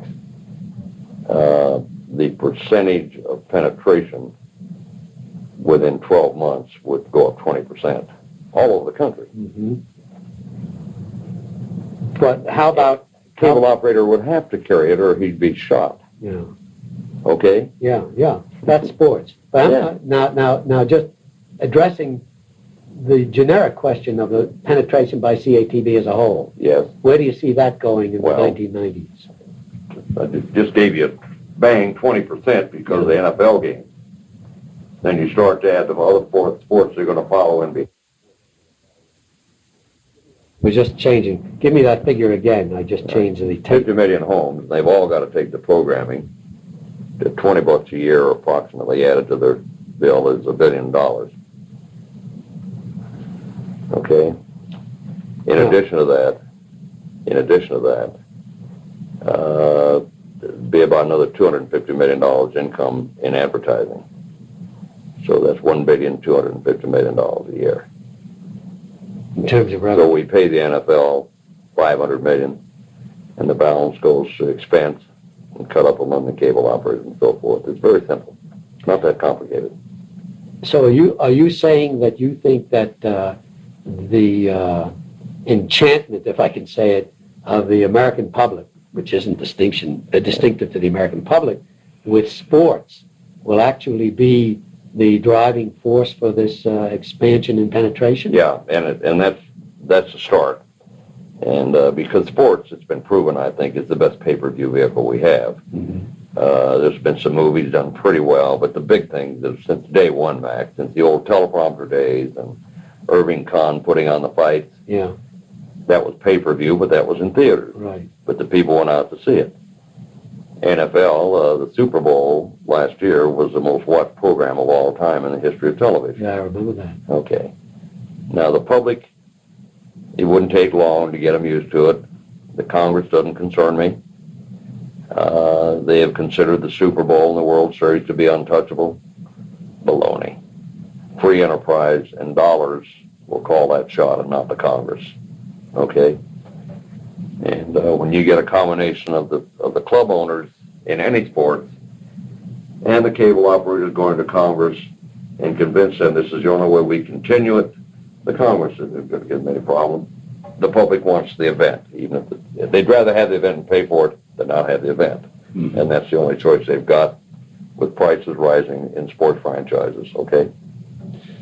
So you don't see that this particular thing, as I say, sports, what you're concentrating on, would have any deleterious effect on cable's image, public image that they talk about? Not at all. It makes them overnight the choice network. The way to get television. Yeah. Like in the old days. Sure. It's exciting. You know, the NFL, I've dealt with them. I know them. They've been very pompous. I can tell you even today that they're going to go any place they can to replace the revenue they're going to lose from the network. And that's cable. Now that leads into what's going to happen in pay-per-view. Sports is going to be the motive thing about it, not movies. But picture a combination of professional sports now on the networks and some of Ted Turner's MGM films and other blockbusters. They'll end up on cable. And it's just a beautiful situation for the cable industry to be in today. But we couldn't do it if we weren't up to about, 40, 50 million homes. Now we've got the numbers. Right. And further expansion not only in the outlying areas, but in the major cities as well. Sure, and we scramble the signal on all these events, so even the rancher has to pay to watch the NFL ballgame. Sure. Yeah. All right. Now, going on to another subject, in terms of what your views are, Bill, as to the future makeup of the industry, the CATV industry. Do you see, for example, we now know that entire new segments of industry and commerce are coming into the field. Do you see that there should be any limits on multiple ownership of CATV systems? I don't see that. I see 25 major owners, MSOs. It could be 15, 20, 25, between 15 and 25 MSOs. That's happening today, Max. There are 100 now, and you're seeing mergers and acquisitions, and it's starting to happen. And I've known this for 10 years. I predicted that. You can go back and check the record there, but it's the perfect business for absentee ownership. It's a perfect business for multiple ownership. And the government is never going to let happen to them what happened in the case of the Bell, AT&T. And, we've had cases already in our industry when big companies have tried to merge in cable business. And the Justice Department has put a squash on it. ATC tried to merge with Cox. And the Justice Department said, forget it. So they backed off. But that you'll find the bigger companies picking up the smaller operators, okay? And you're going to see the media concentrated among 15 corporations. Do you think that's good, or limits should be? In other words, do you think that all holds about that there's no reason to put any limits on it, or do you think, as you kind of indicated, that when the situation gets a little too big, then something ought to be looked at? Max, it depends on how we as an industry conduct ourselves. Right. If the multiple system operators, as they grow and get bigger, and as they buy the smaller companies, if they conduct themselves properly, if they make the same contribution to the community that the local owner did, there shouldn't be a problem. I don't see anything to get disturbed about until such time as there's a reason to be disturbed. You know, hell, you got 3 networks now. They've had a monopoly for years and years and years, and they've done a damn good job. 50 years, yeah. That's right. Yeah. And they only have 3 competing networks. And you got to remember that we don't really compete each other against anymore. When ATC and Cox wanted to merge, that was during the franchise battles. Yeah. And the Justice Department wanted to see a couple big shooters out there in the cities competing. Right.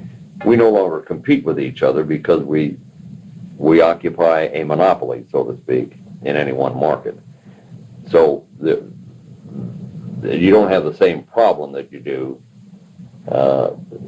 during the franchise battle, if you follow me.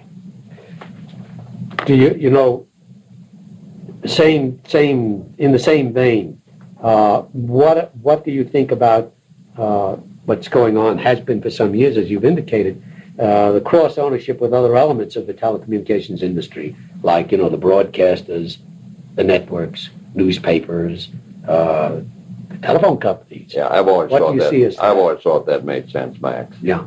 Yeah, because if it didn't, because of their political muscles today, the TV station owner would own the cable system in every town in the country, and that's monopoly communications, and that would have slowed down the growth of cable. Because, if you own an affiliate in New York City, CBS affiliate, you're not going to be crazy about bringing a lot of channels to compete against yourself. No way. So I think the commission did a very smart move in the cross-ownership deal, and that's allowed the public to benefit. Right.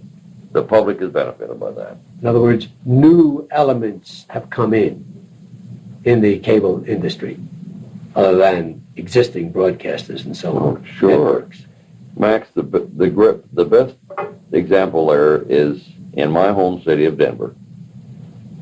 Prior to the cable TV system being built here, not one of the systems was on all night long. Cable stations was on all night long. Now, you heard me say this in Washington. Yeah, right.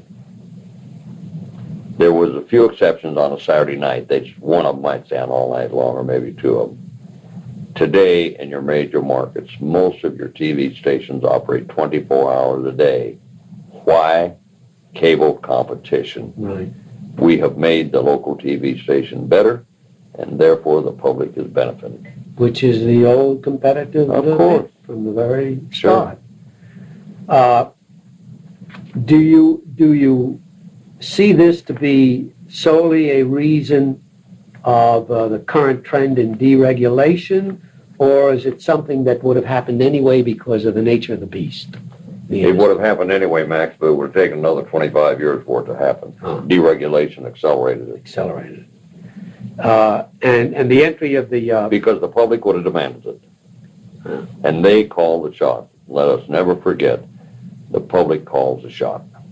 Now, how do you see the entry of, say, strictly, I want to call them, I'll say it without meaning any libelous implication, the financial speculators who have come in to buy up, big systems, and you referred to it before and have referred to it many times, that they are not the public-oriented people that the old cable people have been, the old broadcasters have been, that have a sense of service to the public. What do you foresee? What's your view on the entry of these strictly financial speculators come in with a leverage buyout and stuff like that? Max, we've had to have them. The reason we have is in our industry, we compete against the investment dollar with the phone companies and the power companies, so forth. There's just so much investment capital. We've had to have them, outsiders come in, financial people, to grow. Now, those that are not public-oriented now, and there are not many of them, most of them have got the message, are going to be because the public is going to force them to. They'll find out in a hurry. They're not in the business of just shuffling dollars around. They're in the business of serving their almighty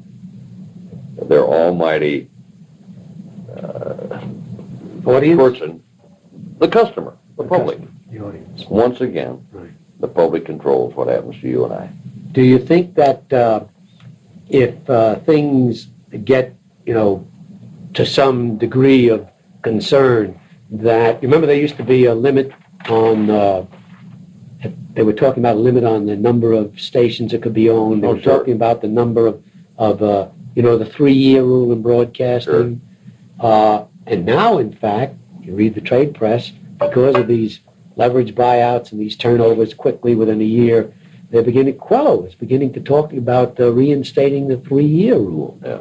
What do you think about it? Well, again, the 8th wonder of the world is a free enterprise system, and the 9th wonder of the world is a few people understand it. Yeah, that's good. And if it's abused by the quick turnover, the commission will get the message and they'll do something about it. If it's abused, they should do something about it. That's my point. Yeah, sure. I've got no problem with that. Right. That's why in the case of cable TV, on January 1 of 1987, we're deregulated. Right. If we abuse it, we're going to get our ass kicked. It's that simple. If we conduct ourselves as gentlemen and we don't overdo it and we don't mistreat the public, we'll be in great shape. But if we mistreat the public, we'll be right back under control again. And our industry's got to understand that, and I hope they do, and I say it all over the country. January 1, 1987 is the flag day for the Cable Act of 1984, the deregulation of rates and so on. The City Council no longer has any control over what we do, rates or anything else. But what you're saying is, if I understand it, that doesn't give you carte blanche. That doesn't give the cable operator carte blanche. In other words, he'd be a damn fool if he goes out and he gouges on January 2nd. You got it, absolutely, and we've got to be very careful the way we handle that. If you want to expand with the public image that everybody wants. Sure, and you can't, and you'd be foolish to price your product out of the market, man. Right. You go broke if you do that. Yeah. So it's a fine line. It takes good business judgment. Where do you think the guidance is going to come? Because that's going to be a very critical day, January 1, 1987. Yeah, the guidance is going to come when somebody around the country abuses it, okay? And every customer around the system writes the Federal Communications Commission or the congressman. That should give the message to the rest of the industry, hey, hold it, fellas. We're doing this too fast. Do you think the trade association should be trying to well, they are. Hold the reins on some of their operators? They are, and you're seeing editorials on it in our trade papers, and you'll see it in my newsletter. We've already talked about it. You've just got to be sensible in how you handle yourself. You've got to prove that you don't need control. That's right. If we don't prove that we don't need control, we're going to have control back. In other words, what you're saying is, your feeling, and it fits in with everything you've said, Bill, is self-regulation is really the best. Absolutely. Sure. And if you behave yourself as an industry, nobody's going to bother you. Yeah, now the NAB has been pretty successful on that. Yes. Max, if I remember their code of ethics, don't they have one in the NAB they've had for years? They have a code of ethics. And they pretty well live up to that, don't they? They do. And in fact, the funny thing was, they had standards on the number and frequency of commercials, and it went on for 45 years. Yeah. Somebody, the Justice Department or who the hell ever it was, complained, and a court threw it out as being antitrust violation. Would you believe it? Yeah. I mean, That's a twist. They did. Yeah. And this is now some 8 years ago or something like that. Yeah. They said that for a trade association to impose limits of that kind, which means the amount of money that a station can earn, is a violation of the antitrust laws. I never thought of it that way. Did you? No. When you knew about it? Well, there you go. So, that's good. Well, I get the message, and I think, frankly, I think you're right. We'll see how it develops. Now, finally, I see we already went over the role of CATV in the development of the technology, and so that's good. As this thing is developing, you're actually anticipating what the course of this is going to be. Now, the final, and the final thing that I thought would be useful for us to talk about in terms of that outline is the present and future role of the federal and or the local governments in the regulation of cable. And we've touched on it a number of times. We've just talked, as a matter of fact, about the effects of federal deregulation, the Cable Act. Let me sum up that, Max. Yeah. Because it comes out of that speech I told you I was small. I'm going to talk about plus things that I think are going to happen in the next 10 to 20 years and minus things. And this is going to be the Cable Television Public Affairs Association tomorrow. Yeah. The plus side is pay-per-view, obviously. Advertising is going to be tremendous. The NFL, I told you about, another programming. And Irving Kahn has said that he thinks someday we're going to have more revenue in our industry from ancillary services than TV programming. I think we were talking about. Irving Kahn said, yeah, that we're talking about. I don't believe that, but that's what Irving says. Yeah. But if we do... Non-entertainment service. Non-entertainment is going to be... Services are going to provide more revenue in our industry than entertainment. If you call sports entertainment, I don't agree with Irving at all. The other plus side is the big building periods are over and our cash flow is rapidly increasing in the cable TV industry. Our budgets for public relations, for research and development, for programming is increasing every month. And that's going to add a big positive plus in our industry for the future. For so many years, we've had to build plant. We haven't had the money. We've paid a lot of interest, if you follow me. Yeah. We've crossed over that now into the high cash flow in most properties, and we have the money to do a lot of things we didn't before. On the minus side, if we get cocky, and that's the best word I can think of, we're going to be right back to regulated again if we don't handle ourselves properly as an industry. And when you say properly, you mean? If we abuse the public, again, the public. Right. If we overcharge them, if we don't give them quality programming, if we abuse the public in any way, we're going to be regulated again just as quick as we got deregulated. But the other downside is I'm surprised it hasn't happened sooner. But our industry has not been a public utility in the number of states I thought we would be by now. That is to say, the state would have taken it over as a public utility. Yeah, Max, we're a public utility today in Vermont, in Nevada, in Alaska, and there's one other state. What is it? There are 4 states. And we don't want that because they control the return on your investment.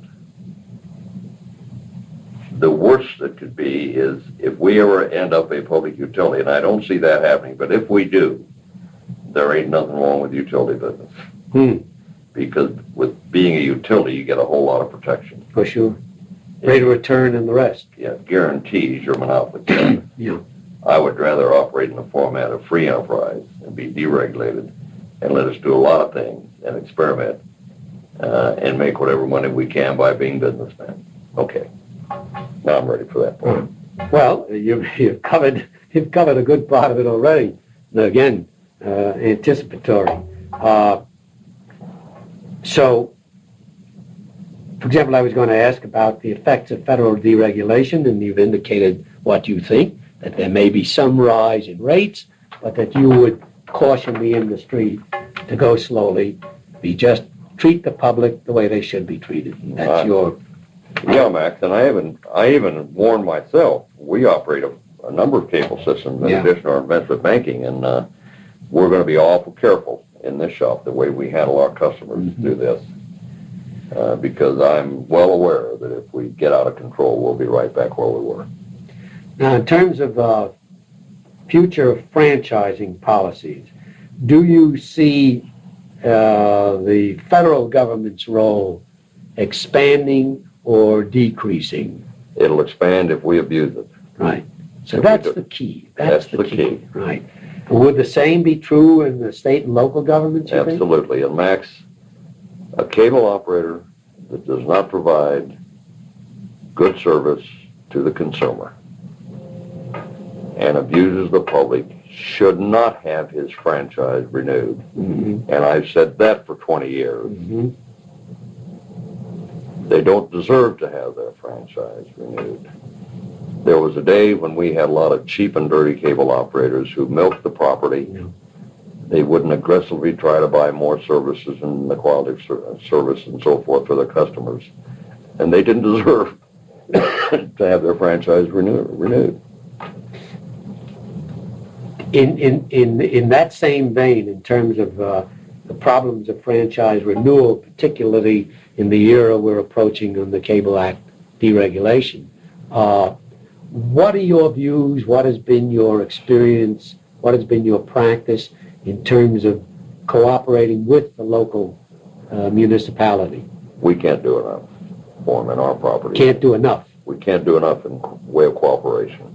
In what areas? Give me an example. My God. Volunteering, Jones Intercable, a competitor of mine, but a damn good one, is sponsoring the Junior Olympics in a lot of their communities. It's a PR coup, in my opinion. Your people being active in civic clubs. Anytime the city has a problem, helping them do the same as broadcasters have done for 50 years. Right. Getting the word out to the public, let them know what's going on in the community, know the city council on a first name basis, be part of the community. If you do that, you'll have no problems, providing you provide the customer good service at a reasonable price. And would it be true then to say, or would be your opinion that cable is another service which not only is being afforded to the public, but is part of the entire, what shall I say, civic activity complex? That is to say, it's part of the community. Absolutely. And as such, you would want to not only cooperate with the civic organizations, but with the local authorities. Sure. We're doing a lot of that now. We're televising city council meetings. We've done it. Here in Denver? Yes. Well, not in Denver. We just started, 5 months ago. Yeah. We volunteer to do that. We shouldn't be told to do it by the city council. We should offer it. The sad thing about it is nobody watches it, but they're on television. Right. And it's a way for the public to be part of their government. Now, that's a real public service. And providing access channels, we should volunteer that. We shouldn't be made to do that. And as our cash flow increases, we should do more things for the cities that we operate in. So it is actually like it used to be, when I was with Bartley years ago. You remember Commissioner Bartley? Sure. He was, basically a Texan populist, and he believed about the importance of the broadcaster being a part of the community. And I remember when cable came along, and we refer back to when Fred Ford was president, I knew he was of the same view, and I knew you were, and a lot of Bill Chapp and the old-timers, that it's just another form of service to the community. Sure, Mac. The logs that the broadcasters submitted to the FCC, I don't know whether they still have to do that or not, but a certain percentage of their time was required to be public service. Right. We shouldn't be made to do that. We should just do that automatically. Well, that completes the outline section of what it was I wanted to discuss with you today. What some kind of overview of course, you've given us and the predictions of the future role and your overall assessment of what it's going to be like. Are there any other words of wisdom that you think you would be imparting in this whole situation? Because this is going to be very valuable. Yeah. I wish in the cable TV business that all cable operators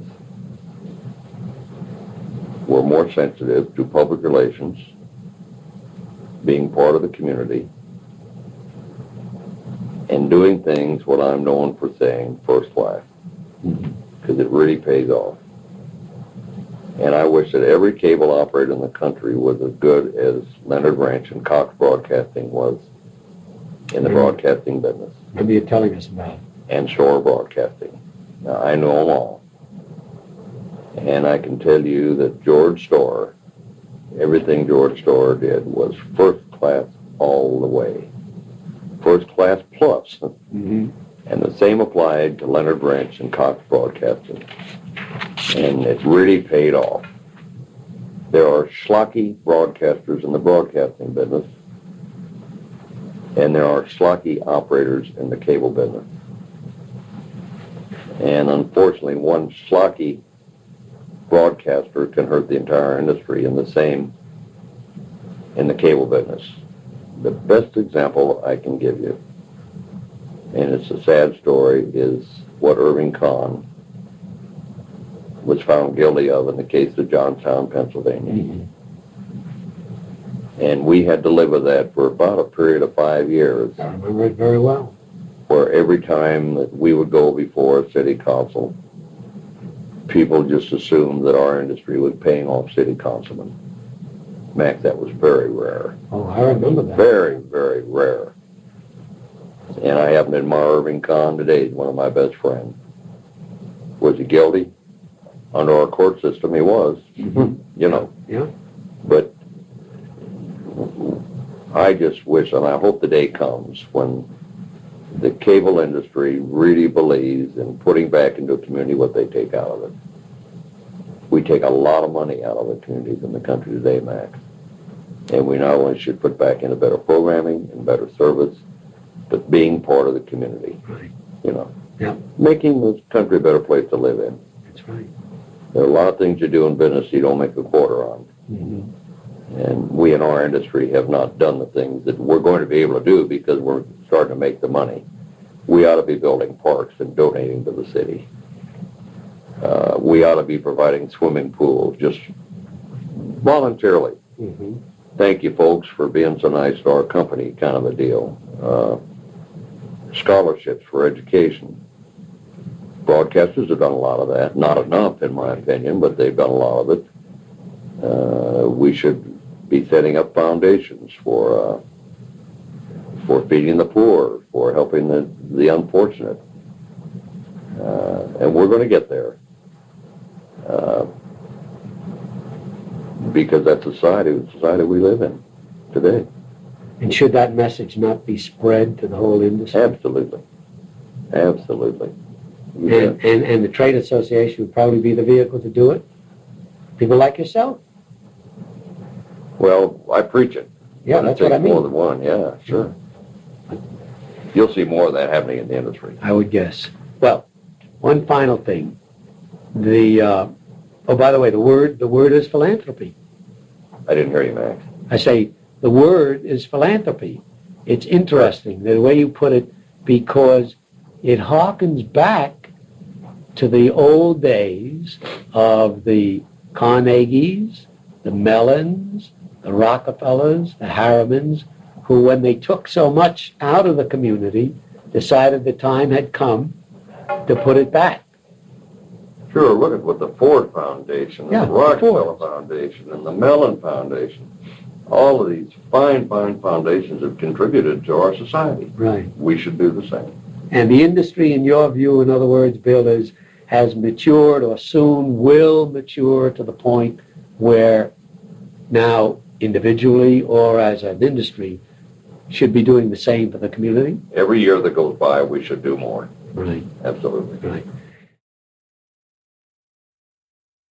Wrapping up this two-part series, Bob Magnus. Driving two men whose pickup broke down back to Paducah, Texas, Oklahoma cottonseed buyer Bob Magnus was intrigued by their story of building a community antenna system. A week later, he went back to Paducah to talk further with them. Within a month, he and his wife Betsy sold everything, borrowed some additional money, and began stringing wire in nearby Memphis. By the mid-1960s, he and Betsy, along with several partners, built and bought up cable system that formed the nucleus of TCI, which eventually became the nation's largest cable operating company. Magnus passed away in 1996. Well, I want to get into those other activities of yours in a little bit more detail later on, but we had gotten up to the point where you had said that you started getting interested in cable. I guess in those days, both of us called it community antennas. And right. Instead of cables, What was the occasion of your first learning about, let's call it CATV as a compromise? Well, I was at a cotton gin one evening, and two gentlemen came walking in, and they had lost a rod in the pickup down on the 4.6's ranch. And we were down kind of in the middle of nowhere where the Pitchfork and the 4.6's and the Wagner and the Matador all kind of comes together. And it was, 30, 35 miles to a village from there. And they were afoot, and I thought, I've got a flat tire in my trunk, and I could be afoot too. So I took these guys back to Paducah, Texas, and stayed on the highway. And so during the time we were going back, they were talking about this new community antenna system they just put in their town. And so I listened and thought a little bit about it, and about a week later, I'd thought enough about it. I went down and looked them up and talked to them some more. And that was Paducah, Texas? Mm-hmm. And the gentlemen were very kind to help me and show me everything they were doing and told me where you buy these things and where you learn how to do this and so forth. And so about 30 days later, we were stringing wire. That fast? We didn't know it'd last as long as it has, When I was young, we had a radio aerial, and some of the people called them community aerials, if you remember. And they lasted, 3 or 4 years, and pretty soon radios got better, and we didn't need those. And so people didn't know that they wouldn't be having relay stations all over the country because they're still establishing the policy for the commission the broadcast policies at that time. So thought we better get in pretty fast and get our money back. When you drove up to Paducah and talked to these gentlemen, and you were married then, weren't you? Yes. Mm-hmm. And when you went back home and discussed it with Betsy, can you recall that conversation? Because obviously this had to be a big family decision that was being made. It was a big family decision, but she was wholeheartedly in favor of it. And she didn't want to go back to the cotton farm anymore.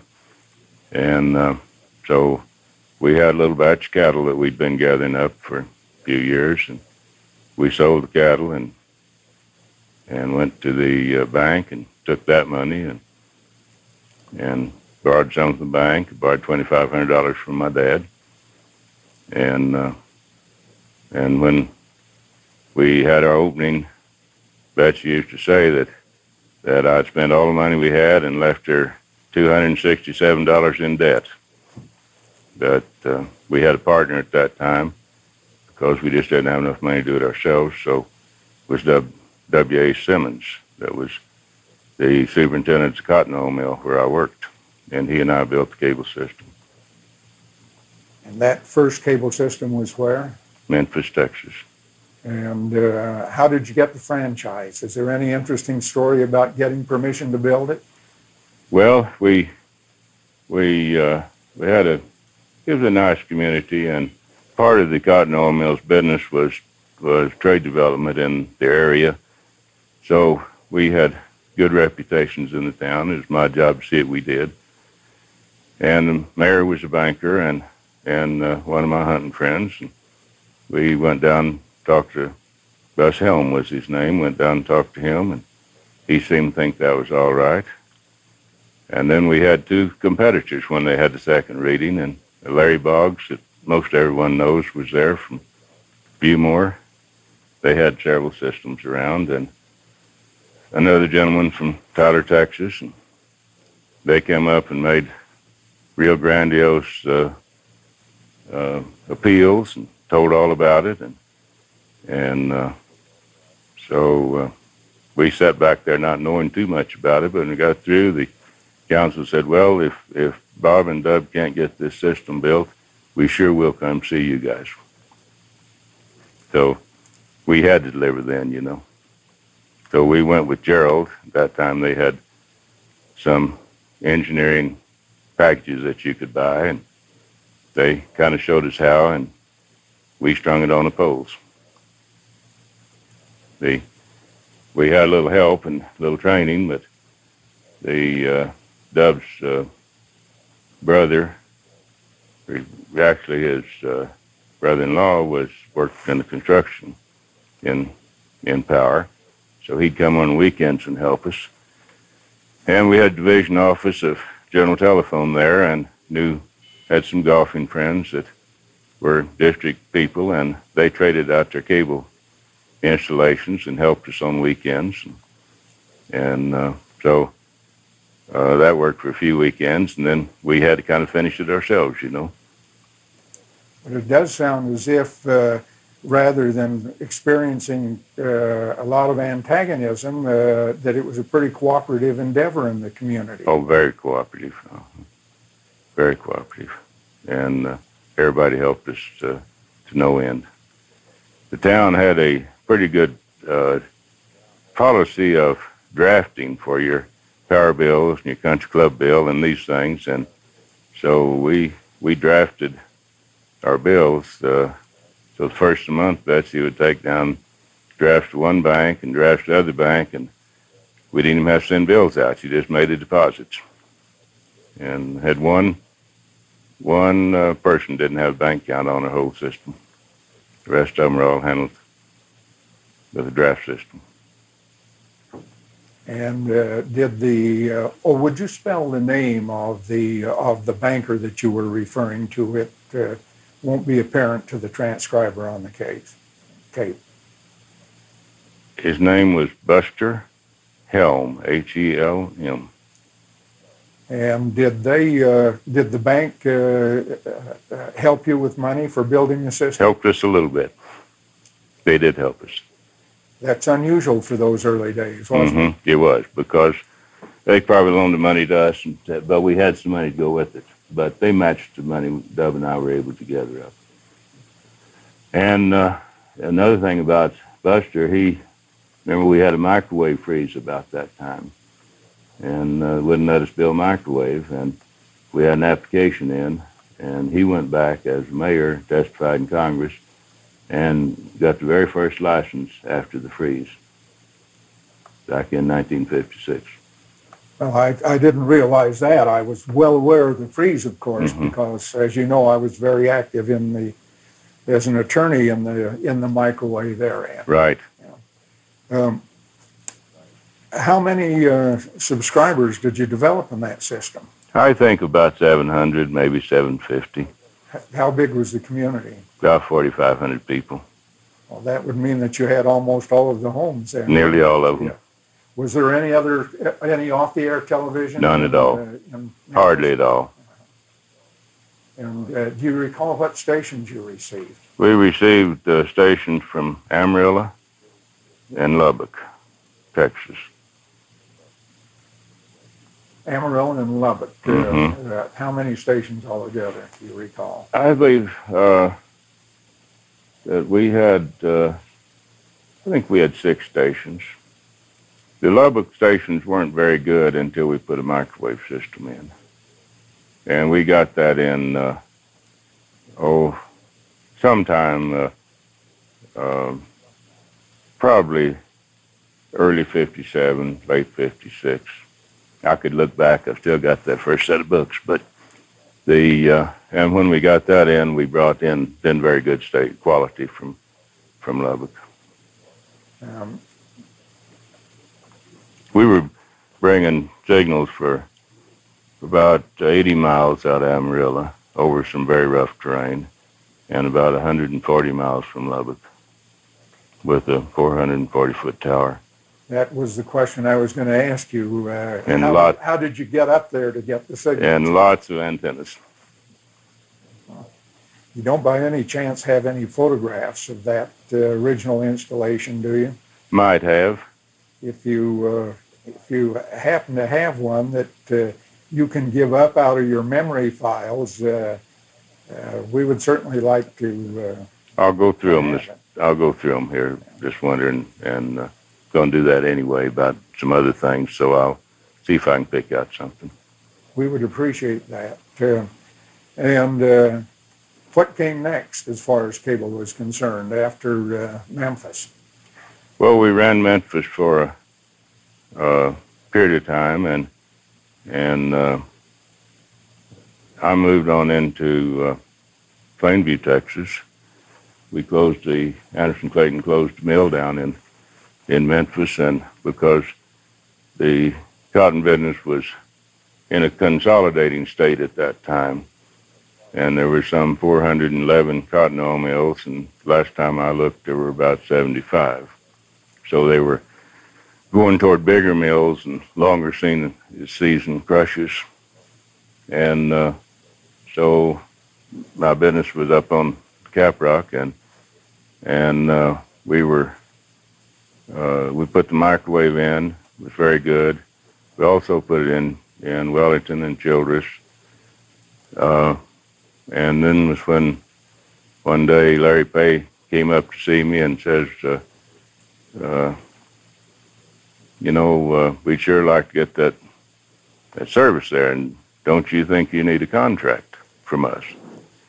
And I said, well, maybe, I didn't know very much then. I said, maybe I should have one, but I figured once you turn it on, you can never turn it off, So we got the contract out, and then got it signed, and he says, would you sell that system? So I never had anything that somebody wanted bad as that, so I put a price on it, and suddenly I was out of business. I had a job, but I really thought, well, I ought to build some more cable systems. And so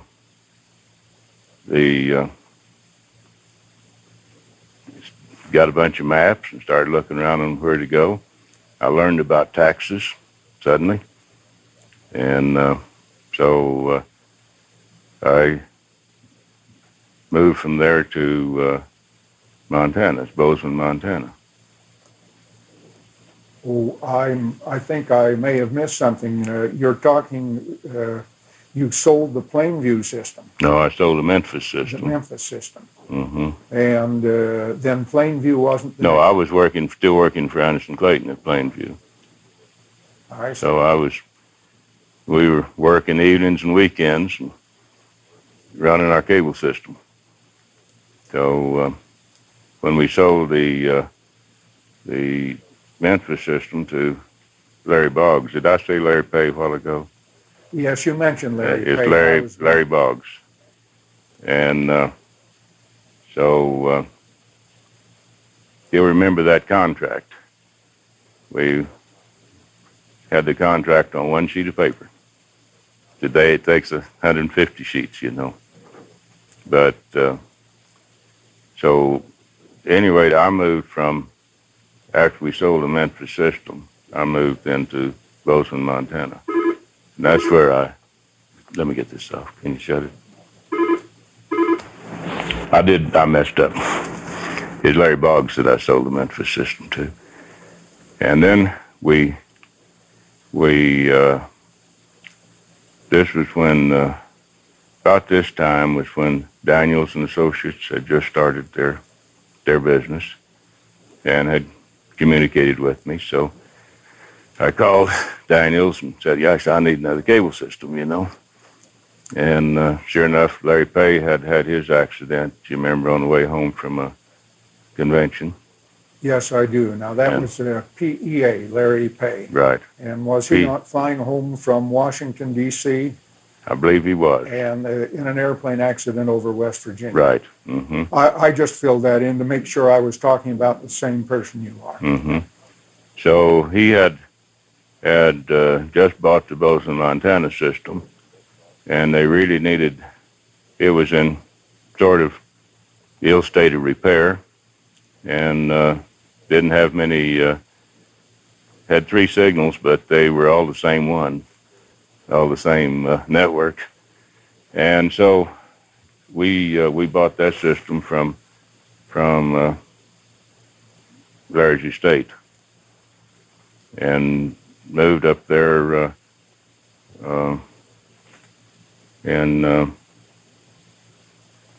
I moved up there in September of '58.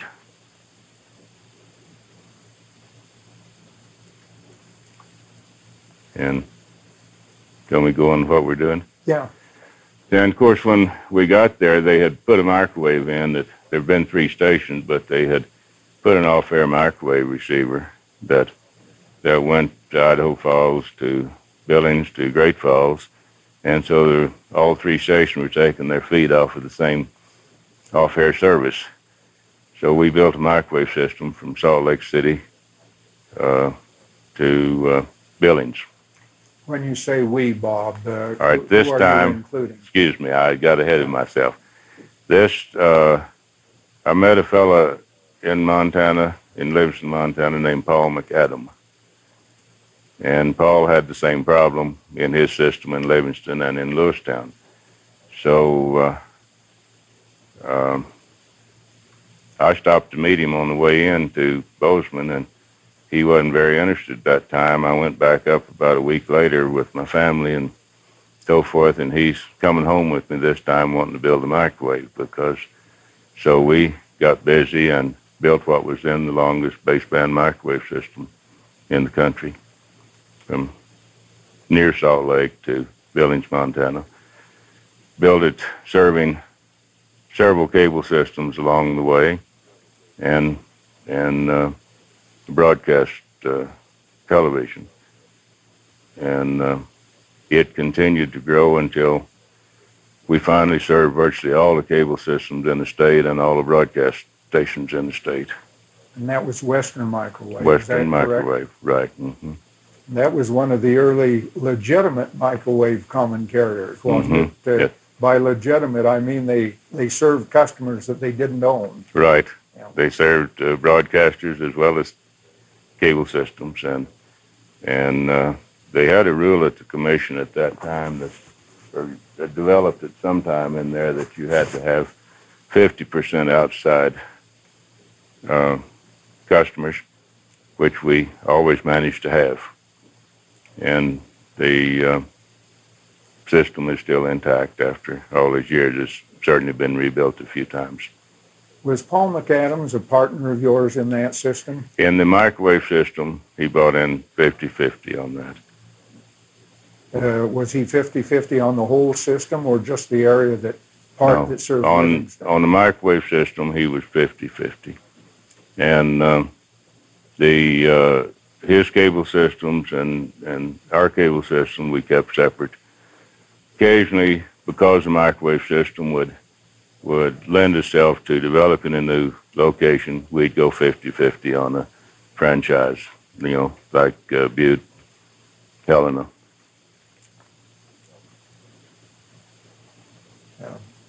Paul is one of those very early pioneers who died quite early in the industry. Do you recall when that was?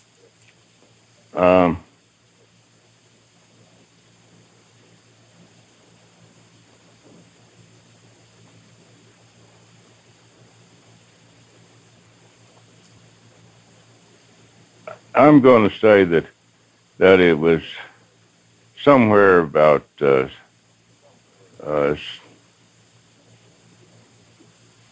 67. No. Is that wrong? No, that seems about right. I visited with Paul at his home in Livingston once many years ago, and I'm trying to recall whether you were present at that meeting. Do you have any recollection of seeing me at his home? Mm-hmm. Mm-hmm. I think you were. Mm-hmm.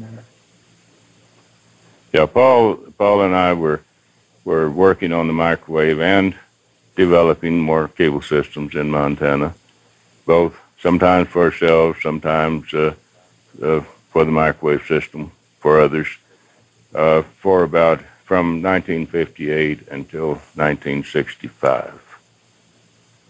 So I'm a little short. Paul lived he lived till at about 68 or 9, okay?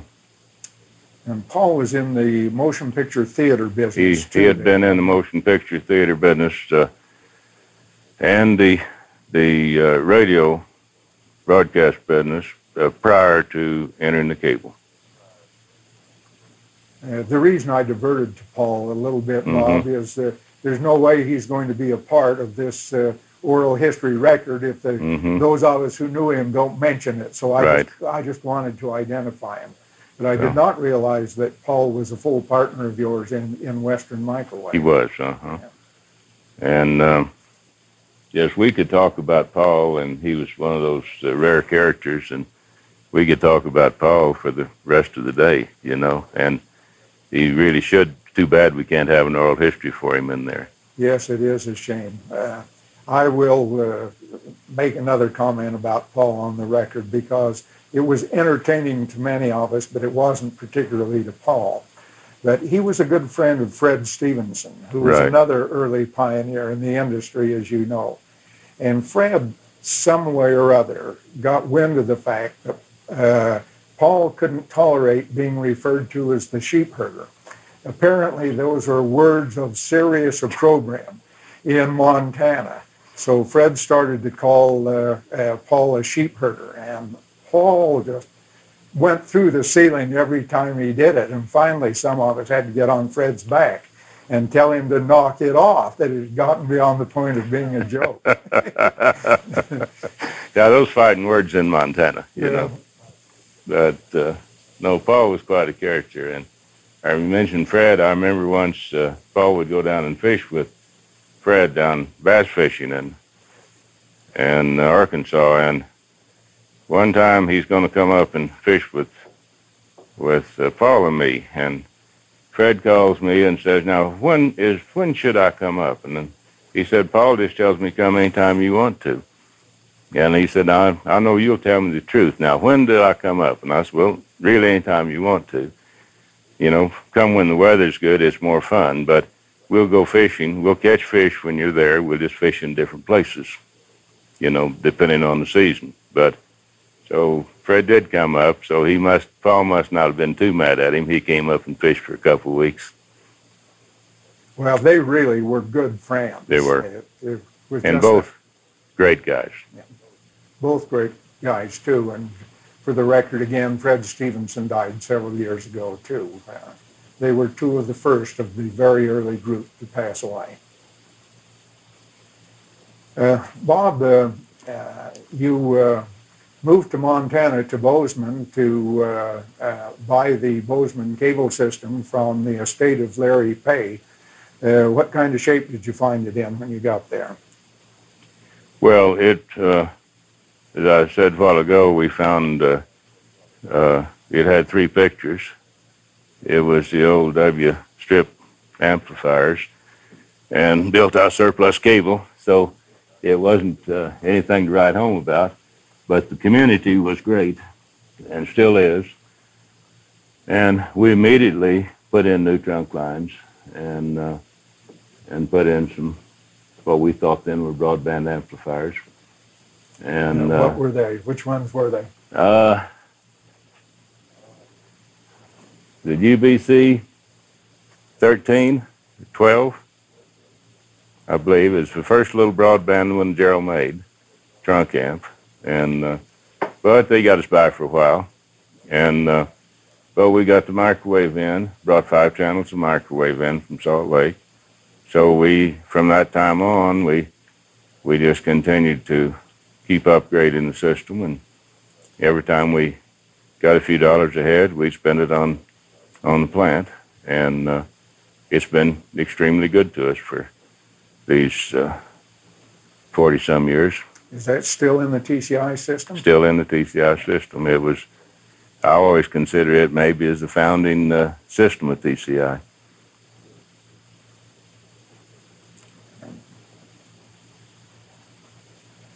How large has the Bozeman system grown in those 40 years? Strat, I can't tell you. I should know. Well, when you were living there, a 5-channel system in those days, and with microwave, had to be pretty good quality television service in the community. Let me look later and tell you. Okay. It's substantially better now.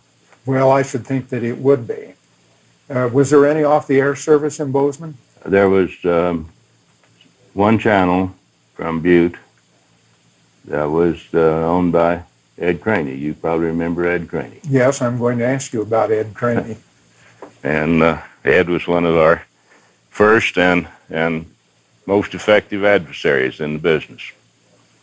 And so he had a station up on the mountain to the east side of Butte that could get into Bozeman and do pretty well. That was all. The rest of them it's all mountainous country, so there'd be spasmodic places that they, couldn't get service, but... Now, there was not a local station in Bozeman? No local station. There was a radio station? 2 radio stations then. Do you recall who owned them? Yes, I do. Dale Moore owned one. You remember Dale Moore? I remember the name, yes. And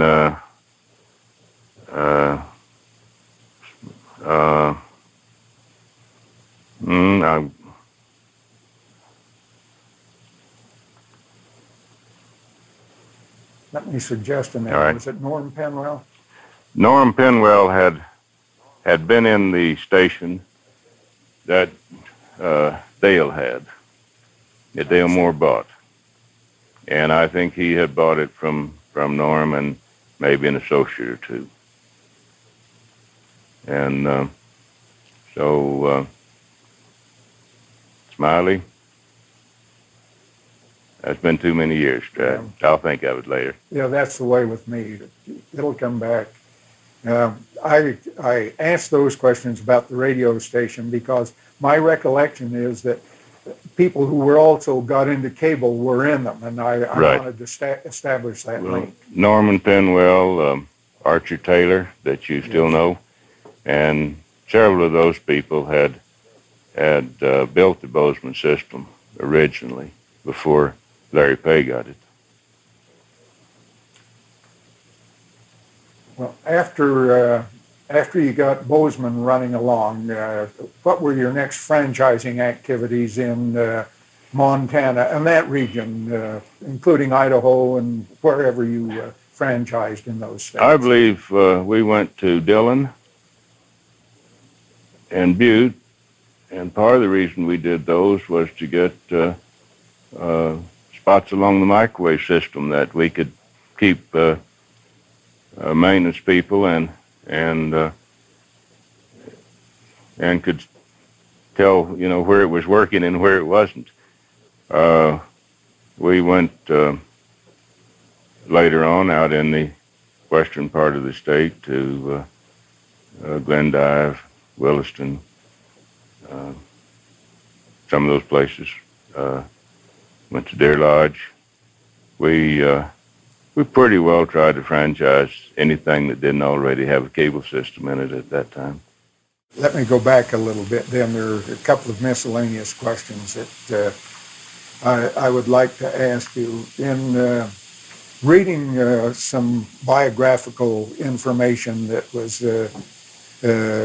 published with respect to your late wife, Betsy, a couple of years ago, that was mentioned that a lot of decisions were made over the kitchen table. If it doesn't bother you too much for the memories, could you tell us a little bit about that for the record? Well, the kitchen table reminds me then when we built the Memphis cable system, I mentioned earlier that we used a draft system instead of sending bills. They were prepared right on our kitchen table. It was the only office we had for 2 years was the kitchen. So people didn't come there very often, but we didn't open an office until I left Memphis. With the draft system, you didn't need one. Didn't really need one. Took the trouble calls at home, and then when we moved on to Montana, Betsy spent a lot of time in the office. I was traveling virtually every week, probably 4 days a week, maybe more some weeks. And so she kind of kept the things all in the right order, the ducks in a row. And so she worked in the office spasmodically to full-time at times, but usually part-time, until we left Montana in 1965. She'd been a director, was founding director of the company, and of course was a director until she passed away. When you mentioned earlier on the tape that things were pretty much 50-50 between you and Betsy. Just, it would be fair to describe her then as a co-founder of TCI Sure, with you. certainly. Is that right? You bet. She had to listen to me all the time.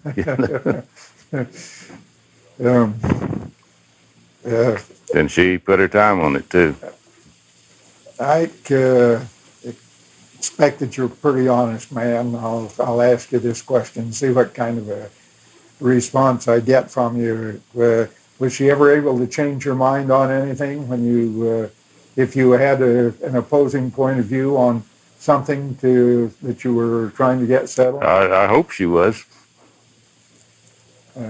She was. I asked that question clumsily, but she was given credit in this little article I read for.